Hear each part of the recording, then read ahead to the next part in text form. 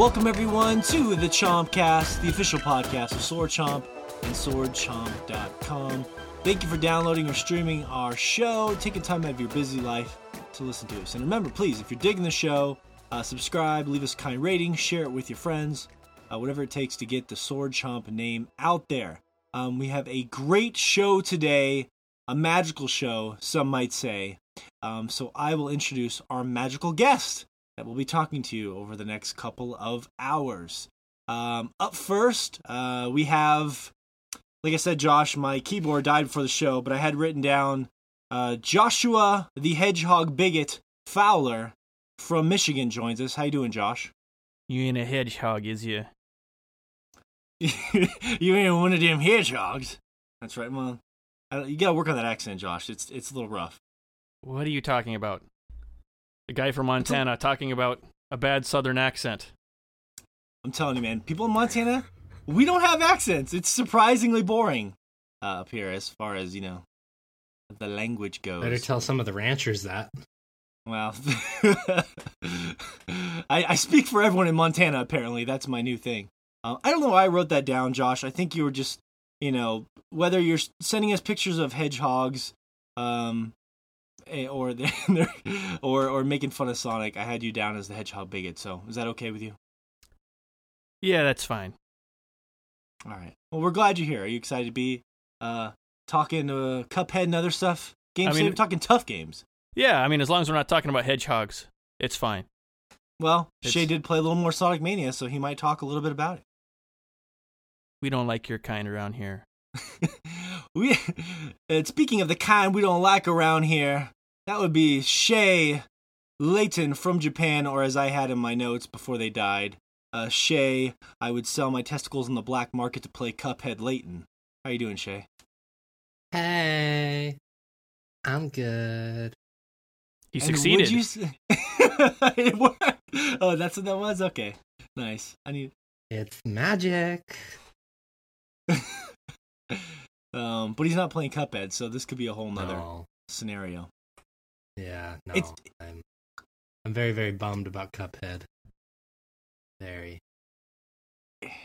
It's hard to imagine a world where Shay has talked about Cuphead for years, and he's the only person I know not playing Cuphead right now. It's a strange world, Shay.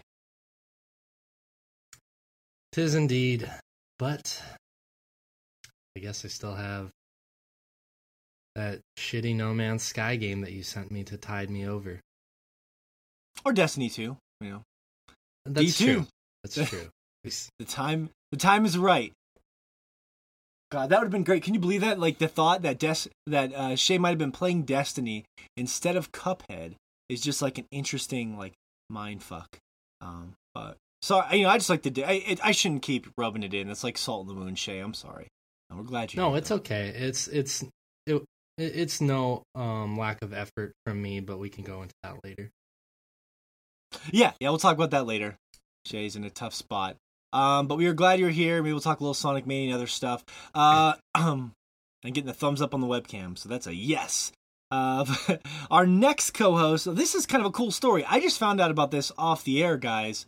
So our next co-host, we were talking off air about how we're coming up on, the Game of the Year show in a couple months, and, Christmas, and, how we love spending that time with our families in the season and all of that. And our next co-host told me this really crazy story about how he was actually kicked out of his office Christmas party. Removed from his office Christmas party because he was hanging mistletoe. Yeah, he was hanging mistletoe from his belt buckle. And it became a real nasty situation. So here to tell us more about it, Anthony Fisher's here. How you doing, Fish? Hey, I wouldn't call it a nasty situation. What? I guess some people have their, opinions about where one should hang their mistletoe. Yeah. Was it more of like a warning, hanging a tree parasite over your branch full of parasites? What? I get that. I get that joke, Josh. I don't. I was like, I don't even know what to do with that one, Fish. Don't feel bad. I guess just trying to keep my worm, keep people away from my little worm or something. I don't know. That's all I'm getting. I don't know. See, Sometimes they just say jokes and they let them hang there and just let us drift in our confusion. It's like that mistletoe. Yeah. I was just gonna say that. Nice. I thought it was clever, Fish. I thought it was really clever, honestly. You know what I mean? So. Oh, yeah, thank you. You know, Yeah, I wish you were there to partake in. Well, yeah. Yeah, you could have brought the party home with you. It's true. You kiss the bald-headed prince, and then you get to take him home afterwards. Would they say 'tis the season to be bally? Ball Z, but let's move on.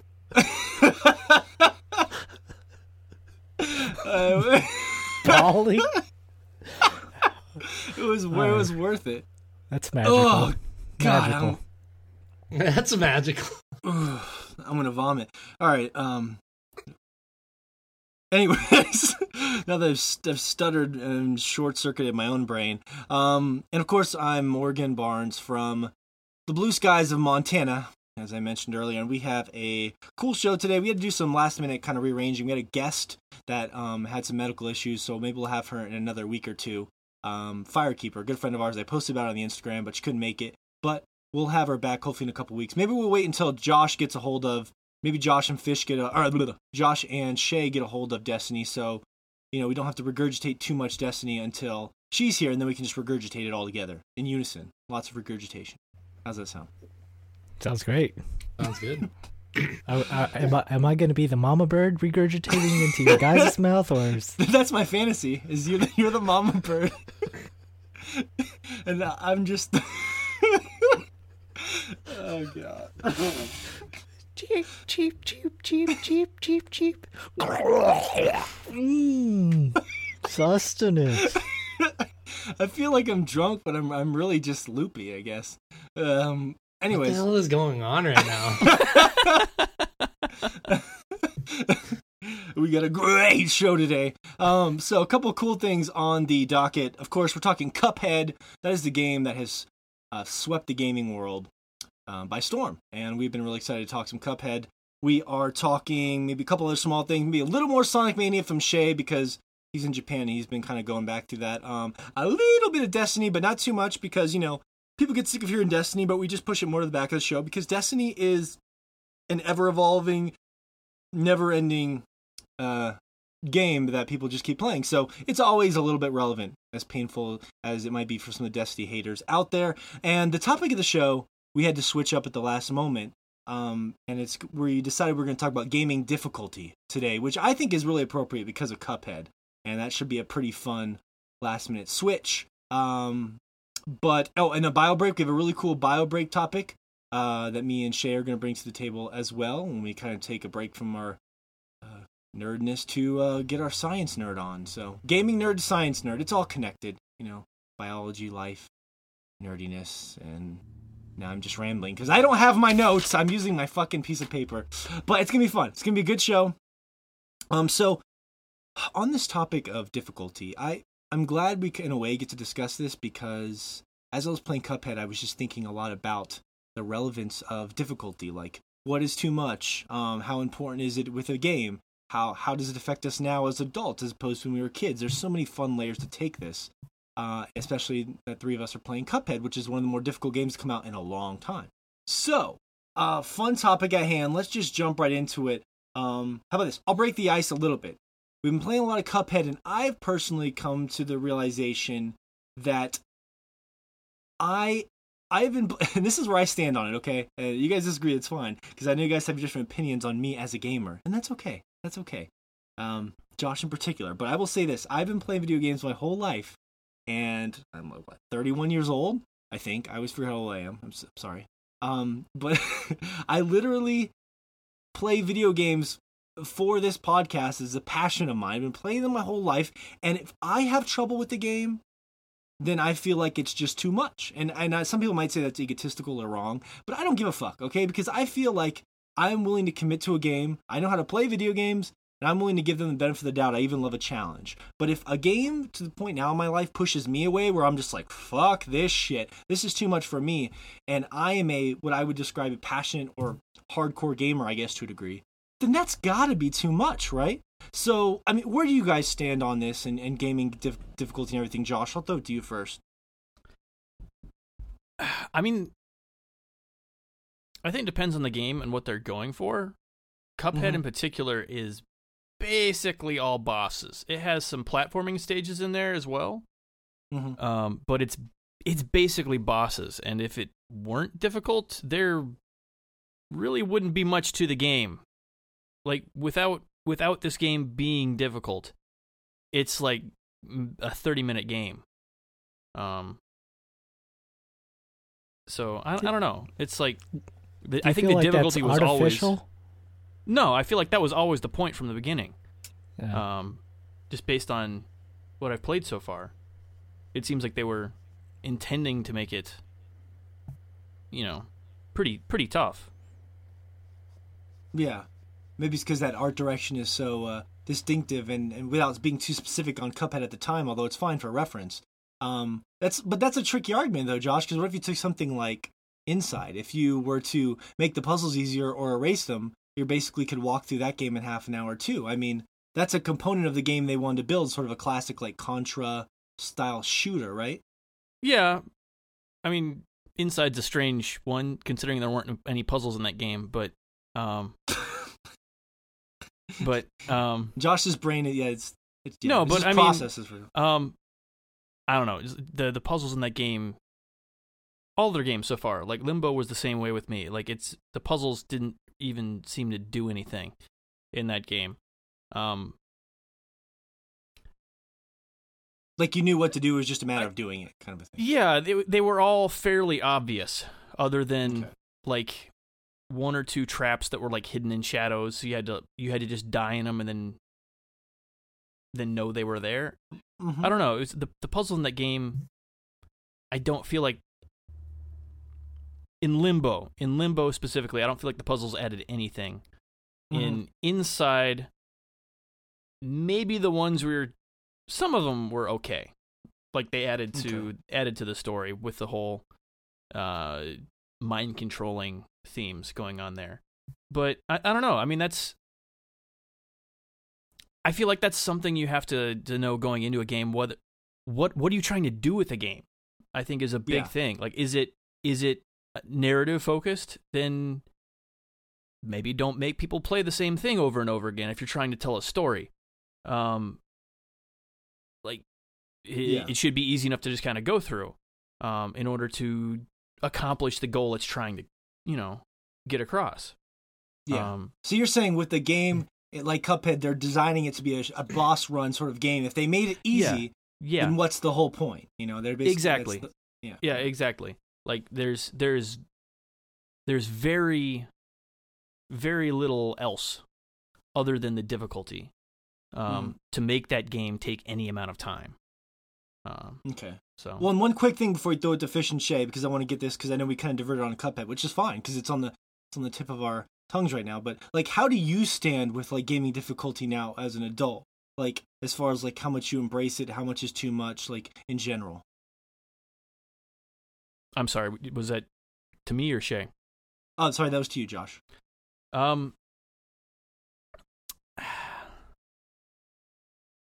because you're the one we always joke with you as being like the good one. You're the good at games compared to.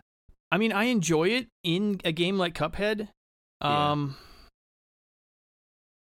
don't enjoy it a lot in narrative games. Like, I'd almost rather crank it down for some of them, just to make sure I'm not replaying anything. Just because it gets frustrating. I'm trying to remember what it was.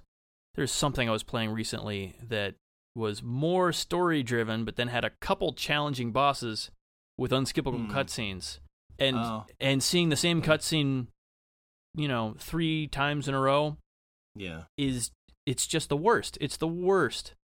So I mean, I don't mind difficulty, but I only like it whenever I feel like that it's meant to be there. It's actually adding something.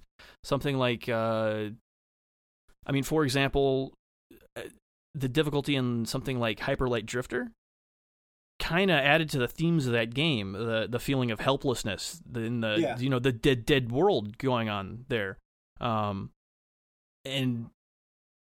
that really added to it. Dying in that game was not the worst thing ever.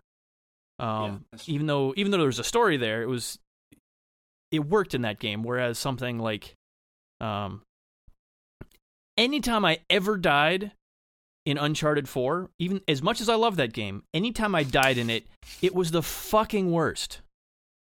It just ruined it. All of a sudden, you're playing this, amazing, theatrical set piece, and then, some idiot lobs a grenade 2 feet from you from 300 yards away and kills you, and you start it all over. And it's just like, it doesn't add anything to the game. So, that's a good point. What about you, Shay? Where do you stand on this whole difficulty madness? Yeah. Excuse me. One thing I want to backtrack on just really fast is this something Josh had said that was interesting to me is about the bosses that we had just excuse me, sorry. In an earlier podcast, we talked about boss battles and how it felt like recently games have kind of done away with bosses as much and have focused more on narrative and stuff like that. And then this game, that's interesting that this game is primarily bosses. That's kind of like a complete 180 from most of what the industry is doing right now. Just a random thought and aside, but as far as difficulty goes, I don't know. I kind of relate that akin to basically whenever you want to learn something in your life, you have to spend a lot of time doing it. In an idyllic world, we would, just be good at everything, but then there would be no reason to learn things. And the reason, I think, as humans, what perpetuates the curiosity to learn and to overcome things, such as certain skills, is because it's difficult and it requires mental and physical fortitude, sometimes to extreme levels. So when it comes to something like gaming, to me, it all depends on how much time and energy I want to invest in that, and if that's something I really want to get good at. And it's the same with anything in my life, whether it's, for me personally, whether it's drumming or working out or being good at my job or a relationship or anything of that nature. It's just, do I want to put in the time and energy, and how much time do I put in, and how much energy?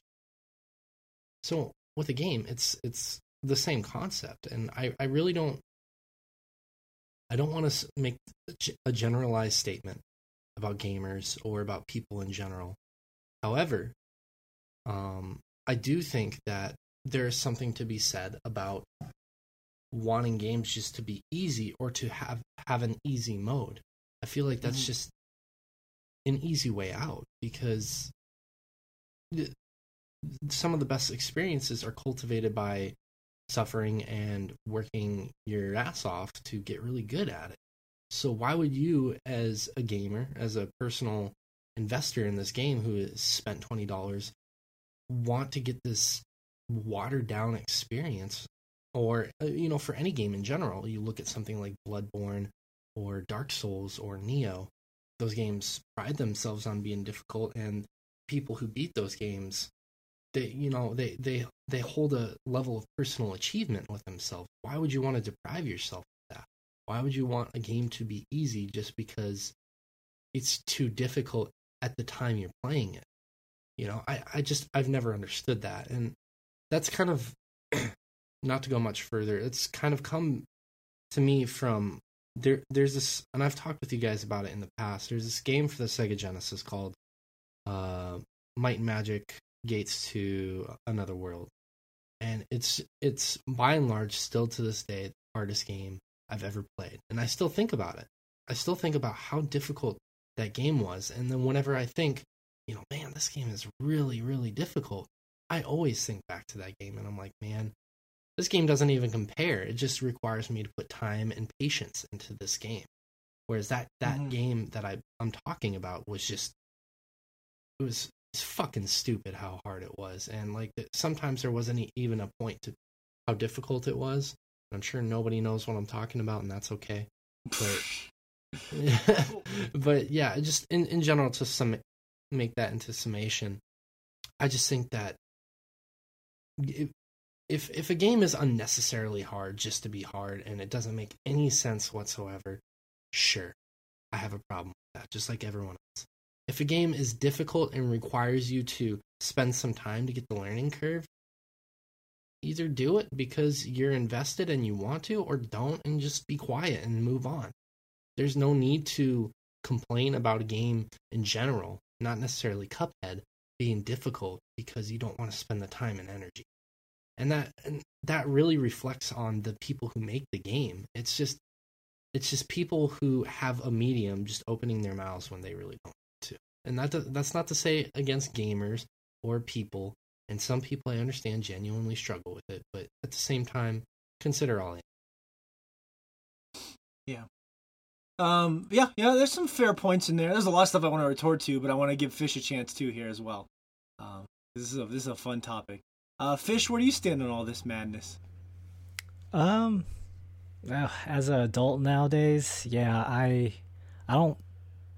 It'd be easy for me to, bump down the difficulty to easy and just get the general gist of games nowadays. But I'm kind of a purist as far as like just want to experience a game on the normal mode, because in my head I always think this is how the game developers want me to play this game, and so I'll do it on normal, and usually I'll have one playthrough through it and feel satisfied. But some games that I guess I grow fond of course, this is going to be something back in whenever I was younger, like Metal Gear Solid 2.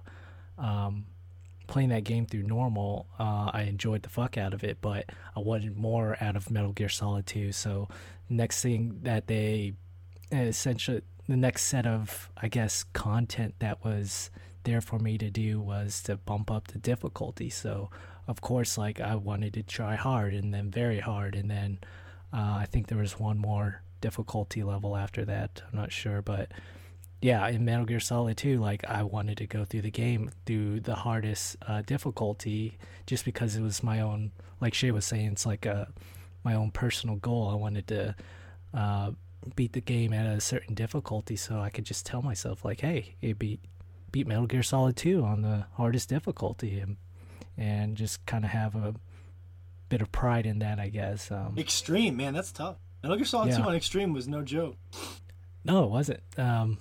And it's fun too, like collecting all the dog tags and everything. I love that game. And yeah, it's like difficulty for me. Like, I tend to not want to go on very hard because it seems like a lot of games ramp up their difficulty in like almost unfair ways. Like, I'm thinking of like God of War 2. Like, there's a hard mode on that, which is just fucking ridiculous. And at that point, after beating it on normal and then trying it on hard, like, I didn't see the point of putting myself through all that fucking pain, because I already had kind of that, that fatigue of mashing my button so much and being kind of perfect with my combos and staying alive in that game.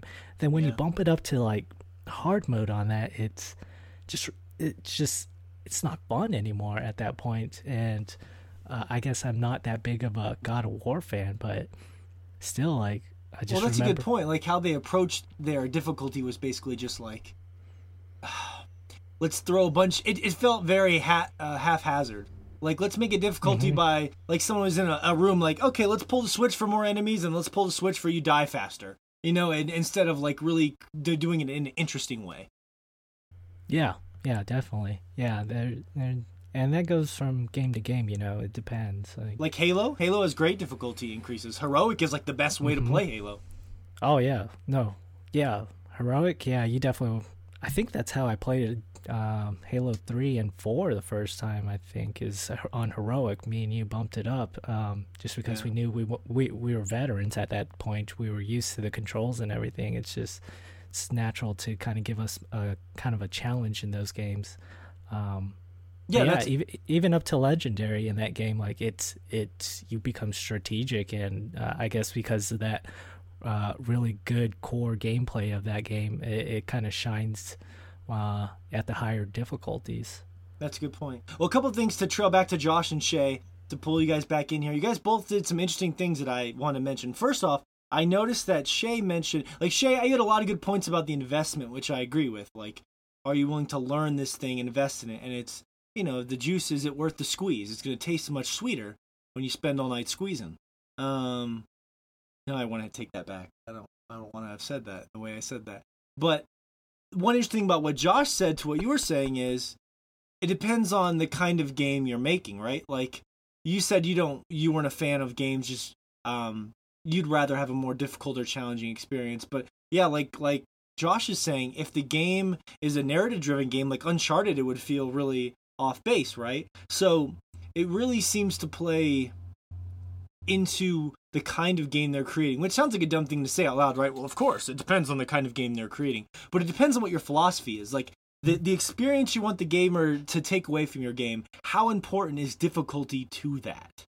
But anyways, the reason I bring it up is because what you were saying, what Josh was saying, were almost kind of conflicting, but I don't think you guys would disagree with each other.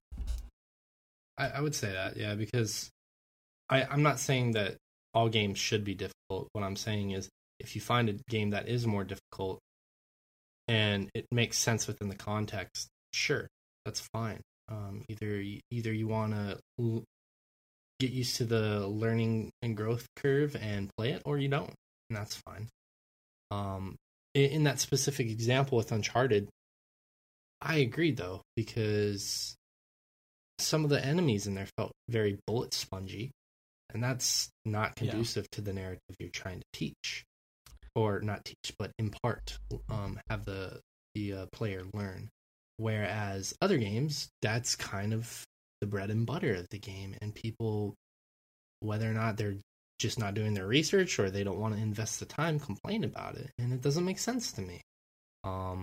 However, I've already said what I need to say about that, but when it comes to narrative-driven games, I think difficulty should not be exceptionally high unless it makes sense within the context of the game. You know, there are certain parts of a narrative game that can be incredibly difficult, and for good reason, because it goes along with the story, whereas other parts you're wanting to move the story along at a reasonable, brisk pace because the game is already slower with the narrative beat. Yeah. Well, that, and if it's going to be difficult, let the fail state not end the story. I mean, we already talked about Metal Gear. The first Metal Gear has the whole button tapping sequence, which, apart from it's a button mashing, which fuck that. But the torture chamber sequence. Yes, the torture it sucks because you're just mashing a button. But if you fail it, the game doesn't end. It just changes the story. And I feel like more games need difficulty like that, where if they want it to be difficult, write your way out of it. Don't just have it be, oh, you suck, try it over again. That's just the worst way to do it. Yeah. Especially if you want to see the story, because you're like, fuck, I want to know what happens next, and now I'm angry because I can't see it. Exactly. So I feel like there are interesting ways to do it, but a lot of it is done just lazily. And I think that's where I have the biggest issue, where people are just like tacking on extra health points, throwing in tons of extra enemies. That's not the most entertaining way to do that.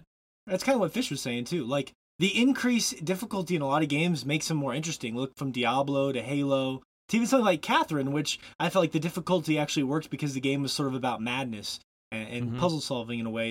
It worked in that context, but yeah, like in a game where it's just, here's the same game, but we're going to make the enemies have twice as much HP and you die twice as fast. It's like they just threw that in there for people who just wanted to try to get more time out of their $60, but there's no thought into it. Like you're saying, it's lazy. I don't know if it's lack of thought. I think it's more of, I don't know if that stems more from that's kind of how things used to be done, because how else with 8-bit and 16-bit graphics are you going to ramp up difficulty in a video game? So I think that just Yes and no, it's laziness. I think it's also partially due to how do we upgrade the difficulty system to present time. And I mean, like, for each game it has to be different, you would think, because games are so diverse and genre fluid now. Excuse me, fluent.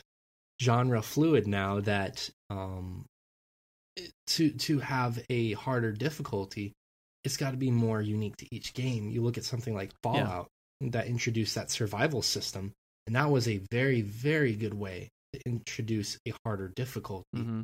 And it didn't increase the health of anyone, didn't like make any more enemies. It made you have to monitor yourself as if you were a living human being. And that was a good way to ramp up that difficulty. And I think that's just more dependent on each game, and I think it's also dependent on will it make sense in context? Yeah, innovation. Yeah, absolutely. Yeah, I mean, something, as much as we've been shitting all over just increasing the amount of health and damage something does, I mean, something like the Borderlands games, I mean, that's basically the game to begin with. Everything's already a bullet sponge. If it takes a few more bullets, that's fine. Like, it makes you reconsider how long it's going to take to kill something. It's like Diablo 2. Yeah, it's the same. Like, that can work, but that's not the only way it could work. Yes. Yeah.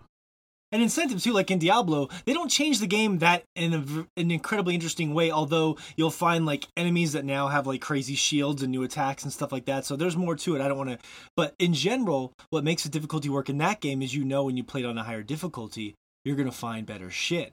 Which is something I always wish Destiny had, where you could be like, oh, if you play this game again on a hard difficulty, you'll find better loot drops when you go through it. You know what I mean? Like, I always thought that'd be a cool idea, and maybe it doesn't completely work for the way they handle loot in Destiny, but the idea of giving incentive is important too, right? Maybe a different ending or this and that. There's so many ways. Like, incentive is everything. Like, why do we push through things? Is because we want, like Shave's talking about satisfaction, but with a narrative game, it could be learning more about the world, or like a secret ending or something like that. There's other ways you can reward the person, I think, depending on how the developer wants to take it. It's tough though. Like she was mentioning that Fallout, and that's a good example because they almost had that on a silver platter, right? They said, "Hey, we can make a harder difficulty. This whole game is about survival anyway. Why don't we just embrace that idea?" Yeah. And No Man's Sky tried it, but it doesn't. It's more frustrating a little bit in that game. That's because you have to make a good game at the beginning in order for it to be a good mode within the game.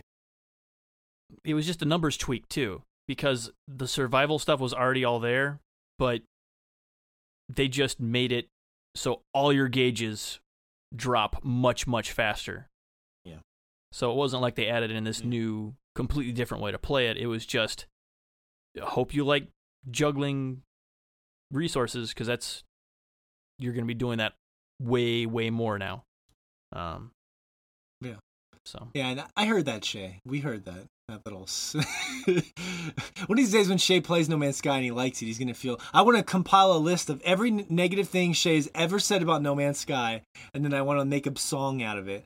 Just like we made a song out of Fish's whole ordeal, and it's going to be a beautiful feast of crow. Maybe he'll hate it. Who knows? I don't know. I'm more waiting for Star Citizen. Oh God. Poor thing. So you can be disappointed by another sci-fi game, but on an order of magnitude more effort put into as much failure. Hey, if you're waiting for Star Citizen, that's fine. You might as well play. Yeah, play No Man's Sky while you're waiting. Good time filler. It might be good. I'm hoping it's good, but yeah. Well, I want to know what was some of the what's one of the hardest games you guys remember playing, and then we can move on. Barring Cuphead, let's kick that out of the discussion right now because it's too early with that. Because I was thinking about this earlier, and I was like, God, I'm trying to remember one of the hardest games I've played in a long time, because games have kind of gotten a little soft these days. I remember one experience I have. I don't know if this completely correlates, but I'm gonna go with it. I remember me and Fish, when Halo 2 was around, we tried to play Halo 2 on Legendary, and we spent like 5 hours trying to get to the first level of Halo 2 on Legendary, and we could not do it. Now, we went through Halo 3 and 4 on Legendary just fine. So either that game is much harder than I remember, or we got miraculously better. But I remember me and Fish, every piece of ammo, we got to this room where we got stuck, and we were just like peeking out and shooting the enemy just a little bit at a time. We'd run back to hallways we had already been through, and we're just like scavenging ammo. Like, dude, I need something. I found 2 needles. Yes, let's try to hit him with 2. Like, I'm not even kidding. We played this game for 5 hours, and we did not beat the level. And we went to bed that night defeated, but it was such an intense, fun experience.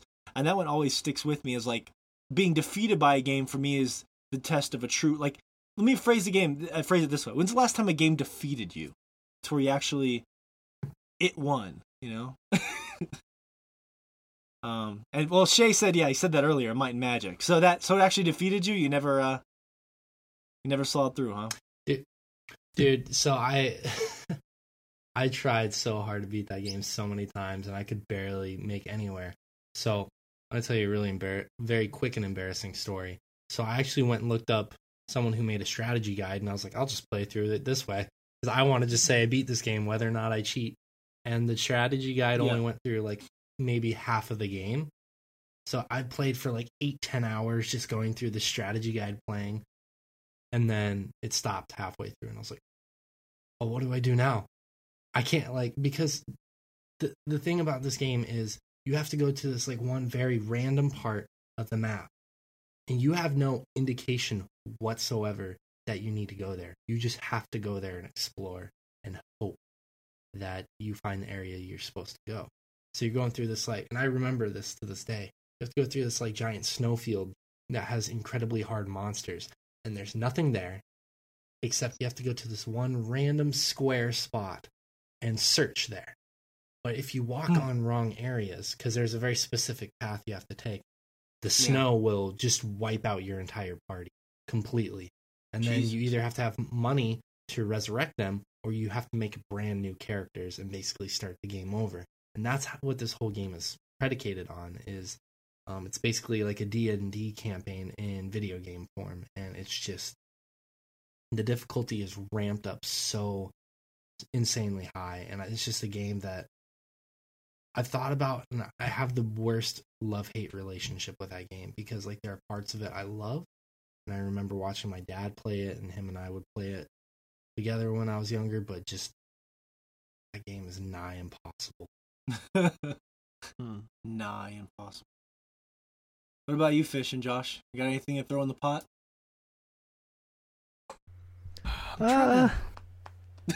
Go ahead, Fish. Like You the got double something. sigh. Yeah, it's tough. Like, I'm really good at games, so it's I haven't really come across the game. I'm just kidding. Sonic Mania. Oh yeah, that's right. That's the whole Sonic neither of us have finished that, have we? No, we haven't. Yeah. I'm proud Right of now you, Fish. defeated. Right now We it's got Sonic. defeated. Right now it's Sonic 1, Fish and Josh 0. Is it? I think it's Yeah. the shitty Fish game won- mechanics that Fish- actually defeated us. Yeah. uh-huh. Yeah, there's that. I mean, That's true. We I can always feel- blame the mechanics. Sonic wants my love, and I refuse to give it to him, so I feel like I'm the one in control here. Bigot. So Bigot. I knew I'd pull that bigot out of you eventually. I'm sorry. Go ahead. But yeah, I quit that one really more because I was bored than anything else. I'm trying to think of anything recently.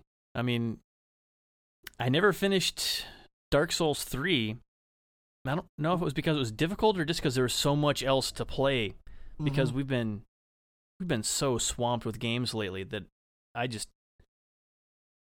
the idea of sitting down with that for even longer than I already have, and I know I've put in like 50 hours into it, is just, I don't know. I just don't have. It's not that I don't have the time. I've got so much else I'd rather play. Yeah, it's kind of the thing. It's not almost not worth it when you're gauging it in your mind. You're like, eh. Well, she actually brought that up. He was talking about. He was like, well, how come no one's complaining about Bloodborne and Dark Souls, but they're complaining about Cuphead? Even though I think that most complaints with Cuphead are more like comedic, like this game's hard. But like Dark Souls and Bloodborne, that series is famous for difficulty. I mean, those are the last games in the mainstream I can think that really brought, difficulty to the mainstream. So, Yeah, Yeah, I definitely like the difficulty in those games from software. They I don't know. I think what drives me through those games a lot of times is like you guys, as you like talk about later on bosses. Like I'm like, oh fuck, well Morgan beat this boss, I gotta beat this boss. It's kind of like Hey, what are you trying to say? Trying to say I'm a better gamer than competition. you. Yeah, Silent definitely. Silent friendly competition. There's no talking. It's just like, oh fuck, he beat that boss. Got the achievement. I gotta get that achievement. Yeah, yeah, that sort of passive aggressive thing that the friend notifications will do. Yeah, that silent but friendly. It's like, sort of a relationship. Oh, Morgan just beat the tree boss in Dark Souls 3. Your turn. It's like, okay, balls in my court. I gotta beat that motherfucker and slash glowing balls on a tree. And I love that one. Ball's always in your court, fish. Gotta take it. Oh.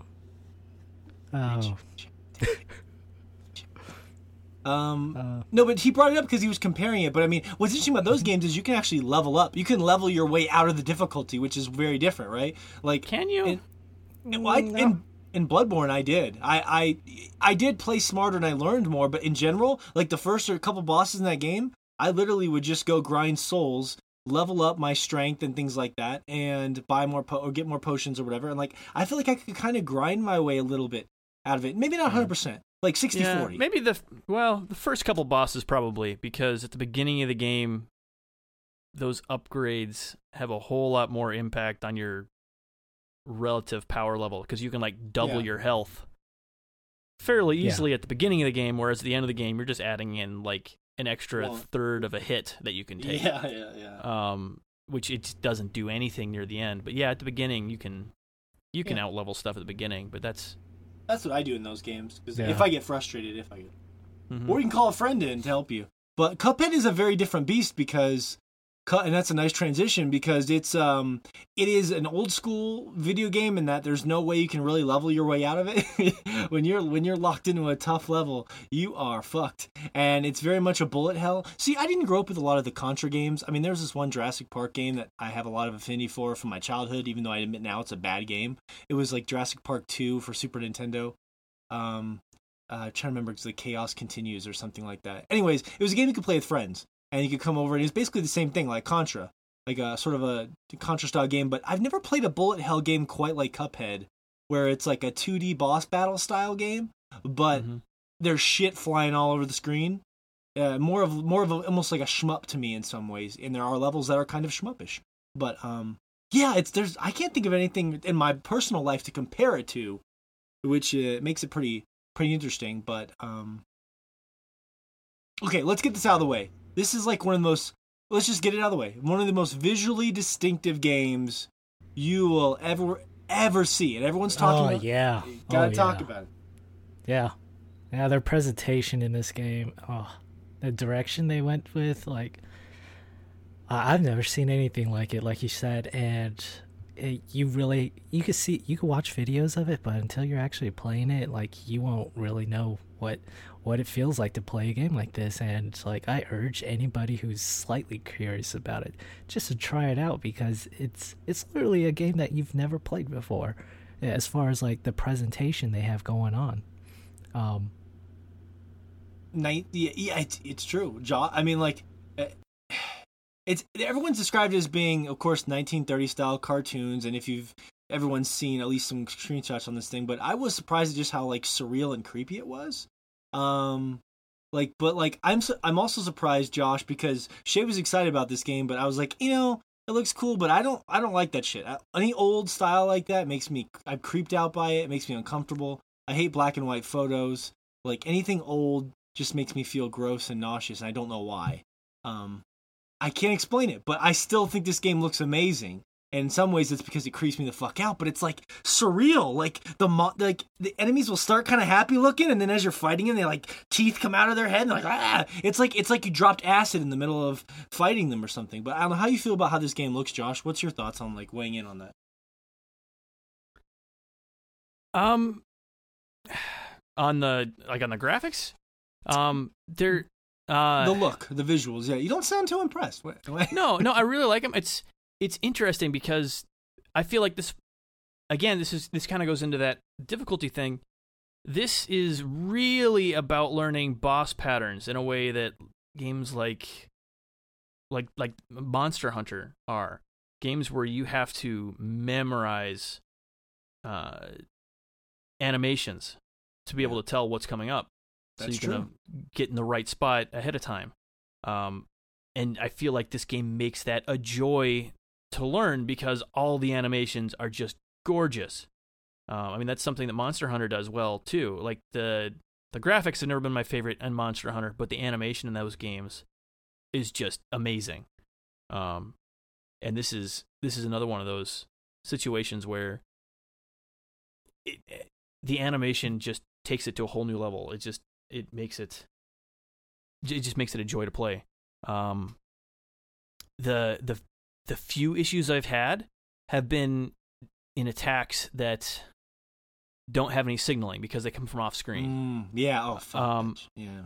And a lot of those are things you can learn about. Like, okay, I know that around this time, the boss is going to transition. They're going to be coming in from this side of the screen. After the first time, you can avoid it. But there are a few of those where you'll get hit by it, and it doesn't feel good. And they're all ones that have absolutely no signaling. Which is, I mean, yeah. Kind of like that first boss fight against those two frogs. Like, after you actually go through, I guess, 2 phases of them, like you fight them one time where the guy's just throwing punches, and then there's another phase where, like, one guy's like propelling. He's pretty much a human propeller or a frog propeller, trying to blow you into the other guy. And can you describe the frog propeller?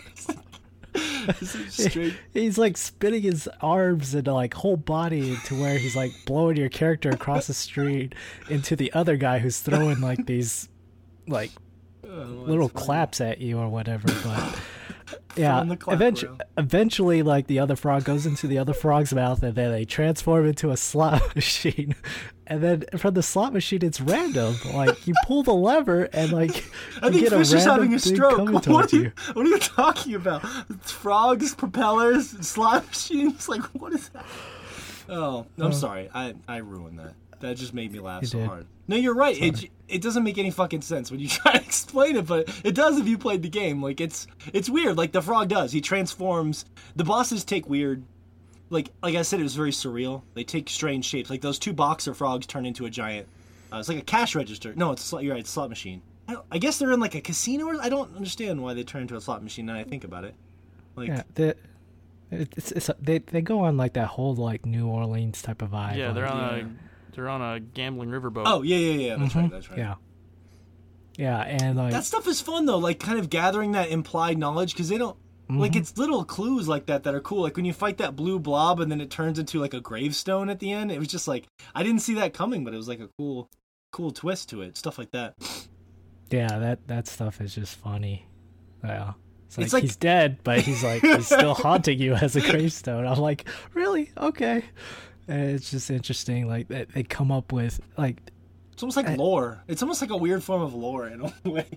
It is, and like it's fun because you could tell the game developers just probably had a lot of fun designing these boss battles, and like the fact that this game was originally going to be just those boss battles, like the run and gun stuff, the run and gun levels, they're actually called run and gun.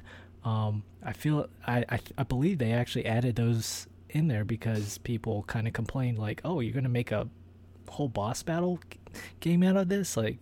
Yeah. And I guess they felt obligated to make something, platform-esque, more, I guess, traditional to those types of games. And those levels just don't feel right as far as, like, the whole tone of the game. Because you're just two cups trying to... You're Cuphead and Mugman. Just 2 cups trying to make their way in the world. Just collecting on the debts of, these people who've made deals with the devil. And, like, yeah, it's interesting. Like, I love the animation. I disagree with that. I gotta say that real quick. I disagree. I think the run and gun levels are fine. There's one toward the end that I don't like, but like I liked the change of pace to them, and they have like a little bot. I thought they were fine. That's just my opinion. They're hit or miss. Some of them are really good. Some of them are just they're okay. But some of them are really good. There's Maybe one, I'm just jaded because I died like 20 times. Oh, you I think it's like the first one in World 3 is really good. The last one in World 2 is awful. You have to like flip upside down. I fucking hated it. You know what I'm talking about, Josh? I could not. That one's really good. Do you not know how to? No, it just was not vibing with me at all. I played it once and I was like, I'm going to go to World 3. I don't like this at all. But that's a little too in depth for discussion. But that to each their own. I feel like Josh is about to tell me to get good. He's like, get good, boy. I'm done trying that. I am good. I'm plenty good, Josh. Josh made a good point about how certain things will hit you from off screen. Like the flower boss does this thing where it would like where it would shoot this flower off, and then it would come back from the bottom off screen, and it would always like fuck me up. That was the first boss that actually gave me a lot of trouble. Was that evil carnation, just because there were so many things on the screen at once that I was like, to be honest with you, like I thought the first world of the game was balanced perfectly almost. Like I liked the challenge. I didn't start to get really frustrated until the second world. Like the game is split into 3 islands, right? And each island is like a different phase of pain for me. Island 1, this might be one of my favorite games ever. Island 2, I just wanted to blow my brains out. And Island 3, where I'm at right now, I'm actually afraid to boot up the game because I'm afraid of enduring that pain. So, yeah. Good luck with the B boss. Oh no, I'm on the B boss right now. Well, I'm playing it on simple. I dropped it to simple, so. Simple, baby. And it's not as easy as you think. Like some of the bosses on simple, because I know a lot of people out there have pride and they don't want to do this. And I'll see how far are you, Fish, in the game? I'm at World 2, and like I tried all the first 3 areas that you could go to, and none of them they wiped my ass. They're all fun as fuck though. Like they're interesting. There's like one side scroller one with you're an airplane, and then there's the roller coaster one, and then the Candyland one. Oh, the roller coaster. Oh my god, that clown one is amazing. It's so good. I think the last phase on that one is like he's riding on like a carousel horse, and that's where I keep dying. And I'm just like, God, because he's sending in the trick is you have to watch that. Oh yeah, you're not done with it. Oh god. So when I dropped it down into simple, like so one of the things about playing on simple that's nice is you can get like a basic structure for how the bosses go, and then you can go back and try to beat them on regular. But they change a lot. Like when you play that, the one Fish talking about, the roller coaster one on simple, there's that whole scene where the roller coaster comes in and you can jump off the nose and stuff. All that stuff isn't there. There's no roller coaster. It's just the things flying out of the sky. And I was kind of bummed out because on simple, it's not just easier. They actually fundamentally change. Yeah. Well, I mean, that's what I was hearing, because I mean, that's really the only thing you could change other than doubling your health. Yes. Yeah. Like you would have to completely change the enemy patterns to make them easy. Like on the candy one, they don't, like the creatures you shoot at, they don't explode like they do. Like there's you know what I'm talking about? Yeah. Like, there's less stuff shooting around. Like the difficulty on simple feels perfect. And the problem with that is I feel dirty. Like I know they put simple in there, but whenever I beat it on simple, I feel cheated. I feel dirty and I don't like it. Don't like it at all. You're a dirty cheater. Yeah, we'll see how you feel after you ram your head against those bosses a few more times.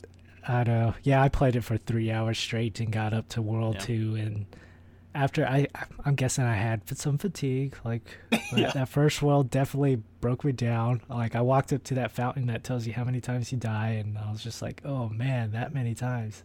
That's crazy. But yeah, I've just been doing it on regular, or they call it regular in the game. No, I'm curious. I like my second jump into that game is going to be kind of the telling of where I stand as far as its difficulty is. If I can't down any of those first 3 bosses in the second world, then I may have to drop it down to simple. But do you get anything negative for doing it on simple? You can't get all the bosses. Like, I don't think you can get the finale. The finale. Yeah, without Josh is right. playing them on hard. And you look like a bitch. See, that is the problem. That is the problem with the internet right now. You shouldn't feel bad about dropping the difficulty. And Shay says that because he hasn't played it yet. He doesn't know how fucking hard it is, all right? You know? You just don't know. You don't understand. I just don't want to look like a bitch now. I've given up on it. These man tits are not going anywhere. So does he look like a bitch? Yeah, you know, honestly. So here's one of my big permeating thoughts that I wrote down, and this kind of falls into what you guys are talking about too. I'm going to go back and definitely try to beat it on regular, but the problem I'm having is that I want to see the next area so badly because they look so cool that I don't want to spend an hour fighting a boss. Not only do I get irritated, like after the first night I played it, I told you guys I went to bed, I was on cloud 9, right? The second night I played it, I went to bed angry. I don't like going to bed angry when I play video games. I'm sorry, I just don't. And some would say that, yes, if I sat there, it could take an hour and I could learn it and I could beat that boss. But I want to see what's next. So, like, part of me wants to just beat it on simple so I can see a lot of the shit and then go back to it because the beauty of this game is seeing how incredible it looks and what new boss animation and what new levels in store. And if I sit there on a boss for an hour, then I'm not doing that. So at some point, the reason I love the game is conflicting with the difficulty. It's not just because it's hard, but like if I spend an hour trying to beat a boss, then I'm just getting impatient. And patience is not a virtue I have. So I just have to say that. That's how I stand on it. Yeah. I'm glad you said that now. I wasn't going to sit around and wait much longer for you to get to that point. That I'm impatient. No. But it's go ahead. Well, for me, like, I want to experience the game the way the developers want the people to feel it, you know, without knocking down the difficulty. So, like, I'm going to try my damnedest to try and beat all the bosses on regular, but I don't know, that's kind of a gimme for me, like how difficult it is. Like I'm already mentally prepared myself to die over and over again. Like that became apparent to me on the very first level that I played of it in this game was you're gonna die a lot, and like the game doesn't feel cheap at all. Like maybe some of those I didn't really have any problems with, like off the screen type of stuff coming at you as you guys did, but then again, like I was using like a different weapon. Like I was using the homing. Yeah, the homing one. Yeah, I really like that one. I can't go back to the regular blue one anymore. I can't do it. Well, the thing with the homing one is it does less damage, and like you charge up your EX slowly. It takes forever. Yeah, it does. Yeah. So like I'll switch it up between whenever I get opportunities to get like a real good beat on the boss or whatever, to build up that my EX power. But I feel like those don't do as much damage as I'd like. Like when you get all 5 and you turn into like a missile when you're a plane, or like you shoot the big. I feel like those really don't do that much damage. I don't know. It does a pretty huge chunk. Yeah, at least the all 5 one. It's psychological then. I mean, it just feels that way. The smaller increments, like the single bar instead of using the fully charged thing, that doesn't do a ton. Okay. Those don't seem to be particularly useful as far as I can tell. Oh, like we just shoot like one Ikarugan, or what are they called? What are the Street Fighter things called? Hmm? Come on. Oh man. God damn it, Morgan. Shoot the the whoop. Hadouken, yeah. When I was a kid, we were just like, Ikarugan! That's all I remember. Ikarugan! Sorry.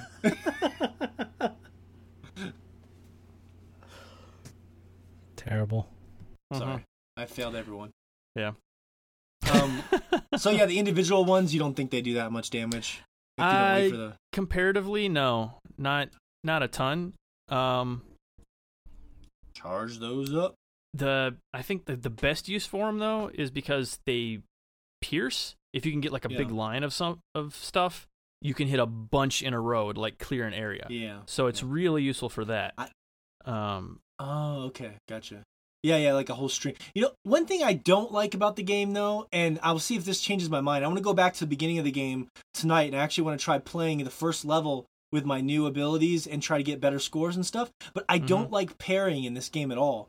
And the reason why is because it feels very dangerous to me to try and, especially because you only have 3 hits, to try and parry some of the things in the game. And it feels a little touchy to me. I don't know. Like, I haven't, like, other than the ghost levels, which are really fine, those are cool. Like, I've never gotten a good grasp on parrying anything, especially in the fucking fray of combat. You're in the middle of a level, there's fucking a roller coaster coming in, and you're supposed to be, like, parrying. Like, fuck that. Like, Yeah, I rarely parry unless it's, like, really easy to do. And I don't really know what's the benefit of parrying other than... what's the... You get almost... It's like you get, like, more than half of a special charge. From a single parry. That's and I good. think it goes up the more parries you get in a row, because if you like bounce and if you like chain parries together, I think you can completely fill that meter in like 3. If you can bounce 3 times in a row, it's like it gets. I'm not 100%. I may be wrong on that. It may be like in my mind, but it seems like a ton once you start chaining parries together. Yeah. Yeah, it does. The interesting thing with that is basically your parry is your double jump. And it works similarly to that. Like, the thing that kind of takes a little bit of time to get around is that you can't, like, jump and then immediately parry right after. You kind of have to lob yourself at something so you're jumping on top of it. Yeah, it feels a little... Yeah. Yeah, I haven't been able to grasp it very well. I'm not... And I don't know if it's just implemented poorly, like, or I'm just bad at it. But I think they do a pretty bad job as far as like implementing it or teaching it to you, because there's that one level where it's just like little pink ghosts just coming after the little urn, and you got to protect it. And I love that stage, but like they come in so slow. It's like, okay, I'm not going to be really. There's one of those per world. Oh, okay. So it gets harder. The idea is just to slowly have you learn it. But it doesn't make sense by the third world, it's like a speed everywhere. They are everywhere. Okay, that sounds fun. But that's the problem, really though, is it's like hard.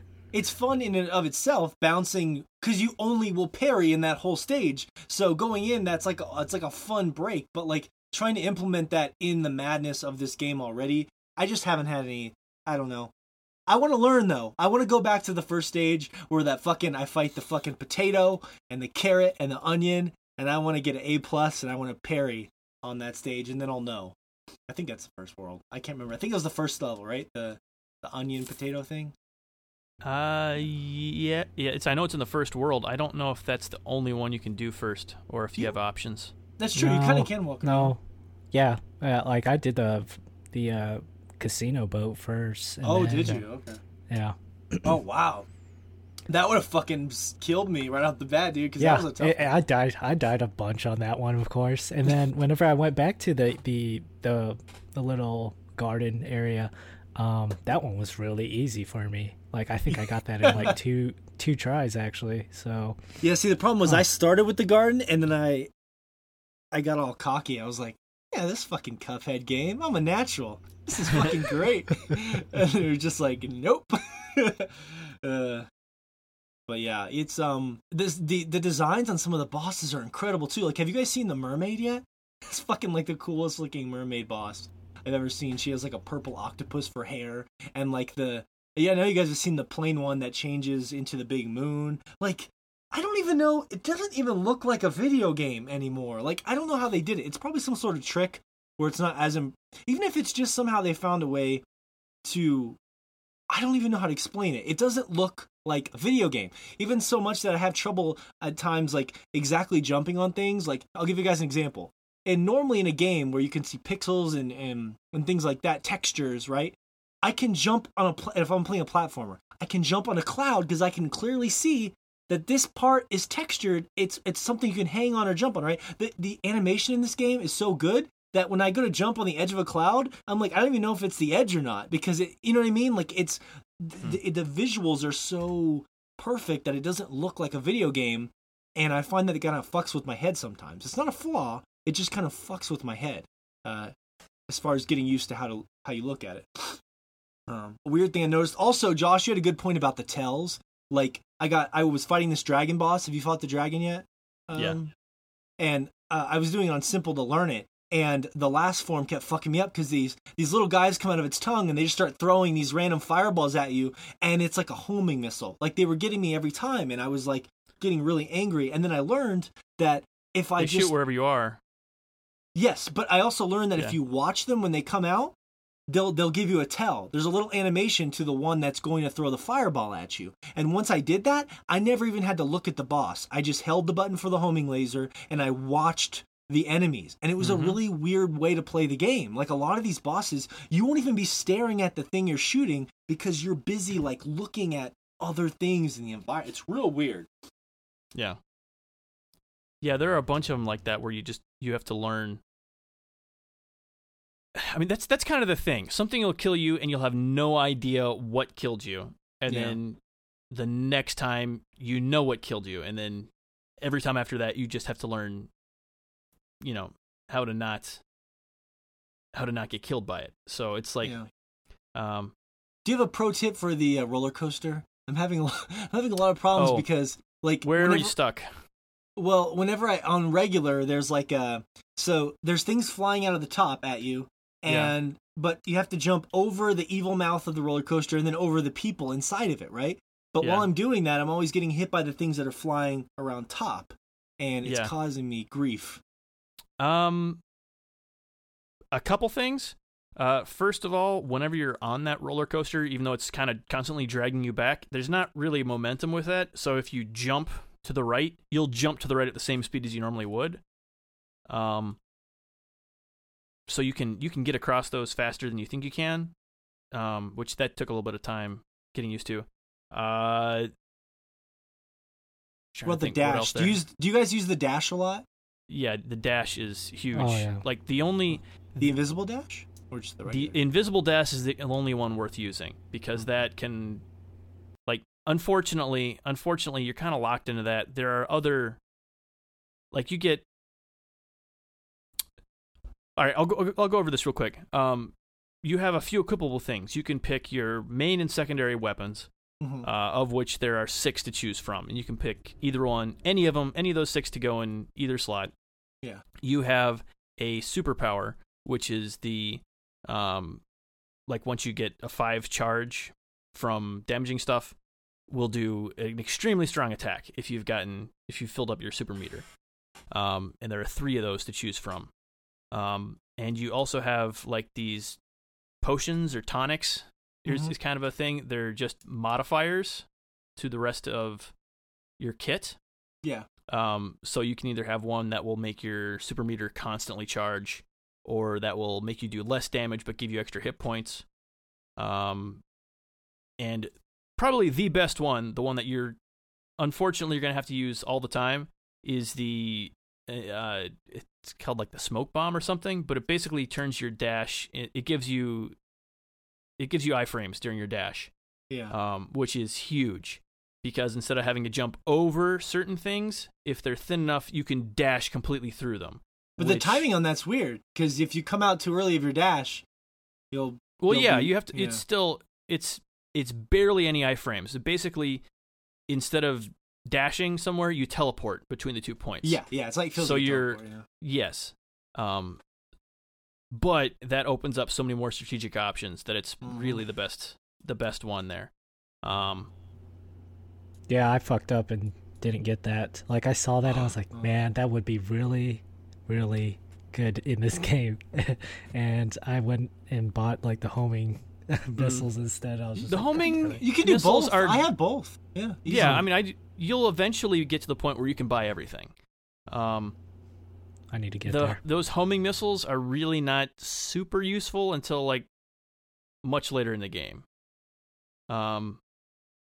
Because you'll have certain bosses that are either way at the top of the screen or way at the bottom of the screen, and they're a pain to get in the right position to shoot at them, but the homing missiles will make it a whole lot easier. Basically, everything other than those, you don't really want the homing missiles. I found the homing missiles to be pretty easy to deal with, like any enemy types that are floating towards you. So like those balloons that are floating towards you on that roller coaster, Morgan, like I use my homing missiles on that, and it usually takes care of them. Even though it doesn't do as much damage to them and it takes a while, it still gets me through that phase of that fight in that clown battle. The other thing to watch for there is, like, around the screen, you can see where they're all going to spawn from, because like he pulls out these sets of pipes that all the balloon animals come out of. Yeah. So while you're doing the rest of the platforming, just make sure you're never in a spot where you're going to have one spawn way too close to you to kill in time. It's a testament to the depth that, like, every time you play a level, you might notice a little thing that's a tell or something new that you never noticed before. It's just, it can be a little exhausting when I'm like, it's draining. Yeah. You know what I mean? Like, yeah, the part that Fish was talking about on that same boss was the part that gave me issues. It was during that carousel portion where he's riding the horses. Yeah. He'll either come out on a green horse that does like a sine wave pattern. Yeah. Or he'll come out on the yellow horse, which is the yeah. issue, because as soon as he comes down on that, he immediately shoots a big wave of stuff that will hit you if you are jumping at all. You just have to duck, right? Isn't that, don't you duck? No, you don't. No, you don't have to duck for it. You just have to not be in the air. Oh. So the big thing there is making sure you're in a safe enough spot whenever he comes out that if it's the yellow one, you don't immediately get hit. And so that one's one where it comes in off a screen and it kills you one time, but it's also something that's predictable enough that you can avoid it in the future. You just have to know not to be in the air whenever that's about to spawn. So yeah, and then he throws in the roller coaster on that one, and you're just like, oh, god damn it! Like, well, I mean, that's what I'm getting at, though. And like the roller coaster. Yeah, he does. Fuck that! I'm glad I did simple. Yeah, so you have to plan ahead for it, because you can be in a spot where if you're not ready for it, you'll have to jump and just take that hit. But you're never. They never force you to be in that position. It's very easy to make yourself be stuck where something's going to hit you. Yeah. But you always have an out there. So. Oh, that's tough. I just thinking about it too. The terminology sucks. I'm not even a regular. I'm simple. Like. Well, but I mean, you are simple. I'm just a simple Morgan. Man, it's a weird fucking thing. I'm curious to see, where you end up falling on that Fish, because like for me, World 2 was where I started to get frustrated, and I felt dirty knocking it down, but I don't plan on like giving up on it or anything. I just my impatience got short. But yeah, World 2 is no fucking joke, man. That's the test there. If you can get through there's a crazy flying level, there's that minecart level we talked about, there's the candy level, and then right after that there's another crazy plane level. It's a really cool one. I don't want to ruin it for you. It's fucking intense, man. It's this game. I'm surprised. I can see how long it took them now that I've seen the animation and how crazy it is. But we'll talk some more Cuphead next week as we transition on here. I mean, as you can tell, we're really excited about it, but we need to spend some more time with it, and we'll have some more Cupheadage. We'll talk some Mugman next week. How about that? Next week we'll talk Mugman. That sound good? I've never seen Mugman, but I hope. Yeah, I definitely want to try out that co-op in that game. See how that's like. If it actually is it online multiplayer or just local? I think it's just local. Motherfucker, I'm gonna Google that right now.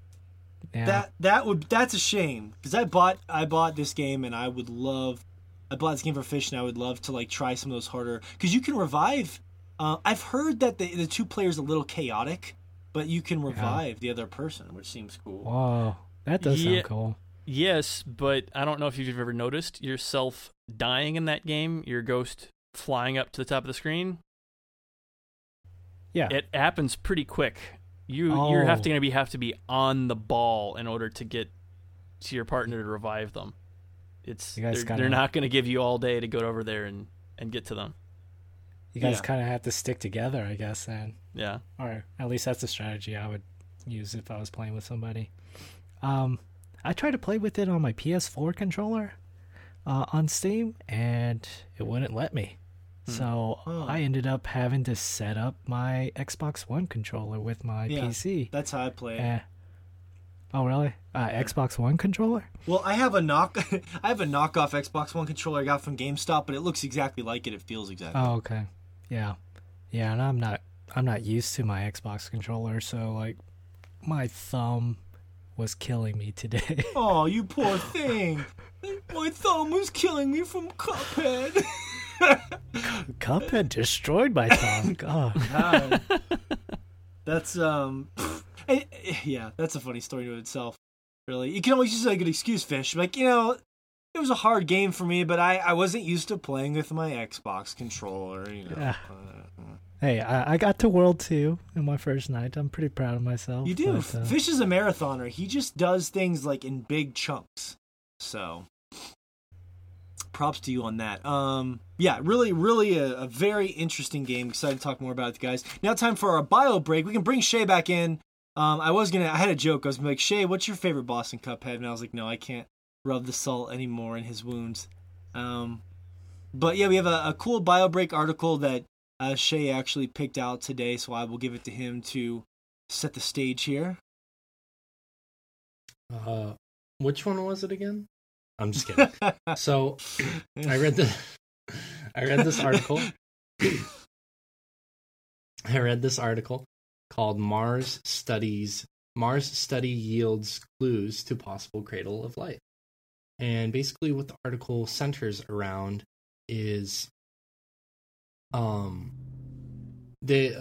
of the scientists have been looking at basically the old rock and crust on Mars and saying that some of the conditions that were previously on Mars could kind of basically allow us a window into our past, the past of Earth. And it's really interesting because it talks about how basically the Earth's crust, which is basically underneath the ground, is very volatile, and that's because it's active. That's why we have earthquakes, that's why we have volcanoes, so on and so forth.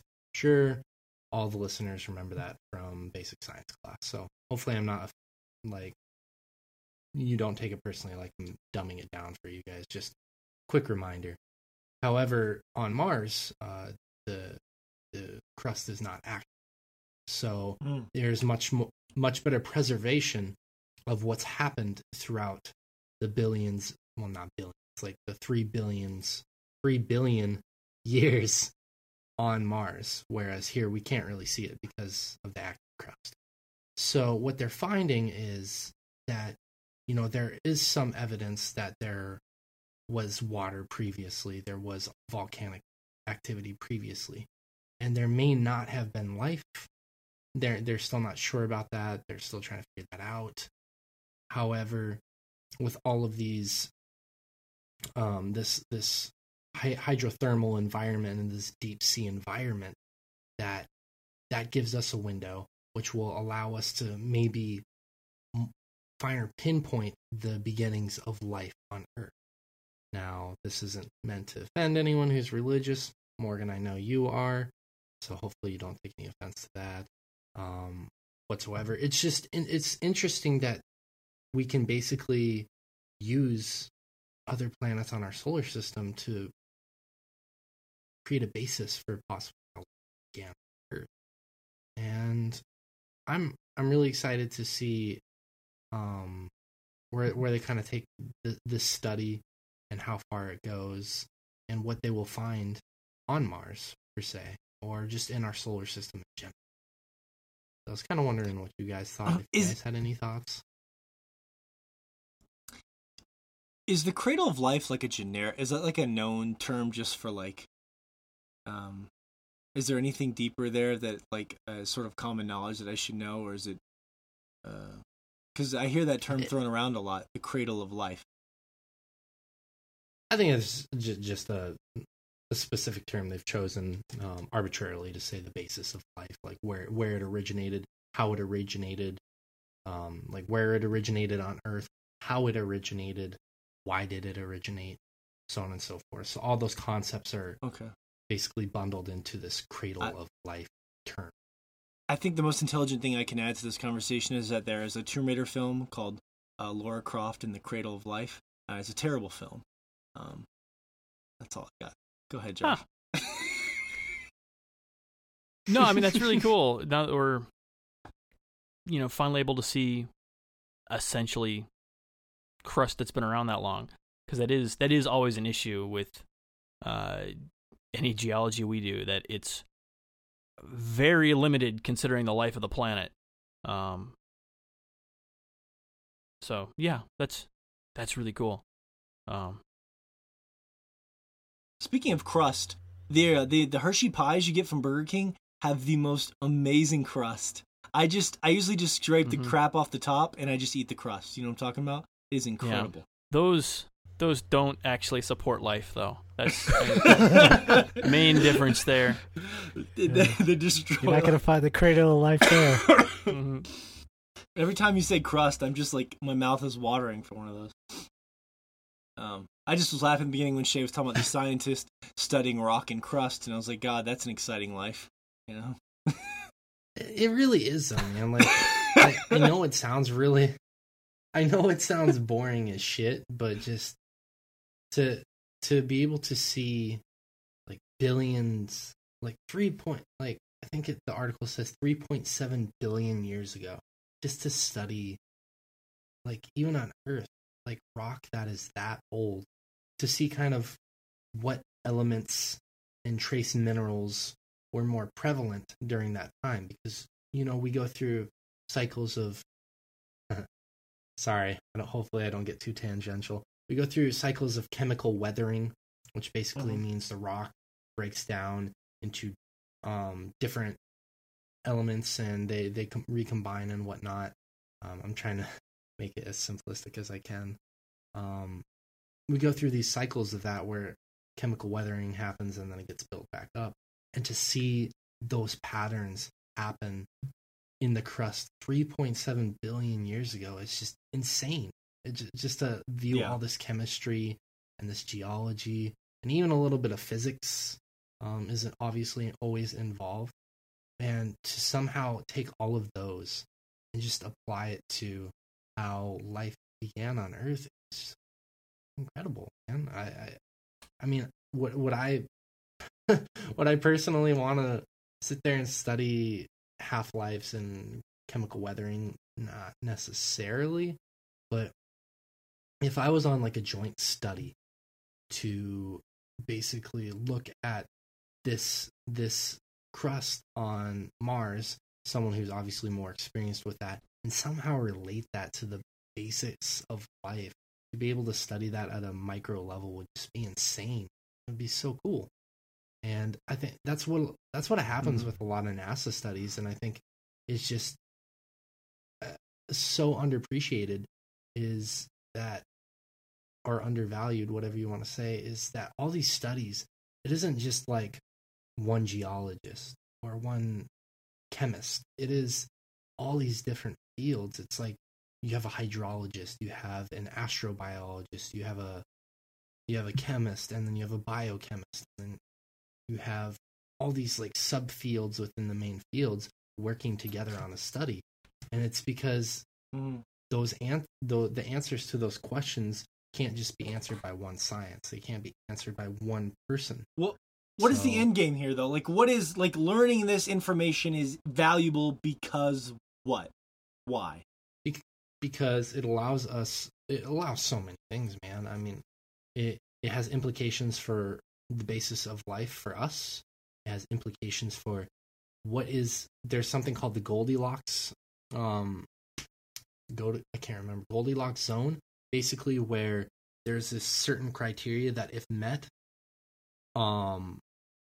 alludes to that life can be formed or created or whatever you want to say, can evolve to exist on a planet.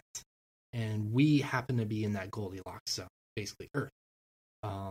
It is theorized that there are other planets out there that fit in that Goldilocks zone, that criteria.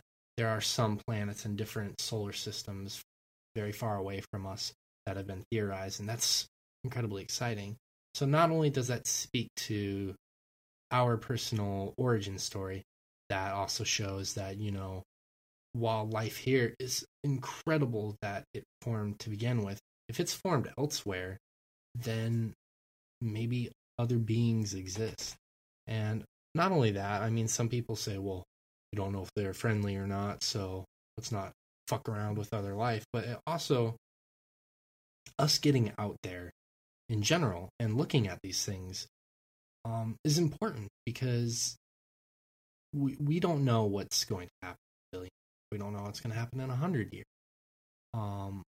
with life on Earth. However, we can look out in the solar system, can look out a little bit further in the reaches and see, hey, this asteroid is going to be coming towards Earth in 200 years. If life still exists on Earth, if we haven't destroyed ourselves, this is going to be a problem. What are we going to do about it? How are we going to go about it? So in general, I think it's important that we look at things outside of our planet, because there are, I mean, we are a grain of sand on the beach that is the universe. However, we want to make sure we're out there investigating these things, because it makes us more aware of what's going on and around us in the universe, but specifically origin story, and speaks to other planets.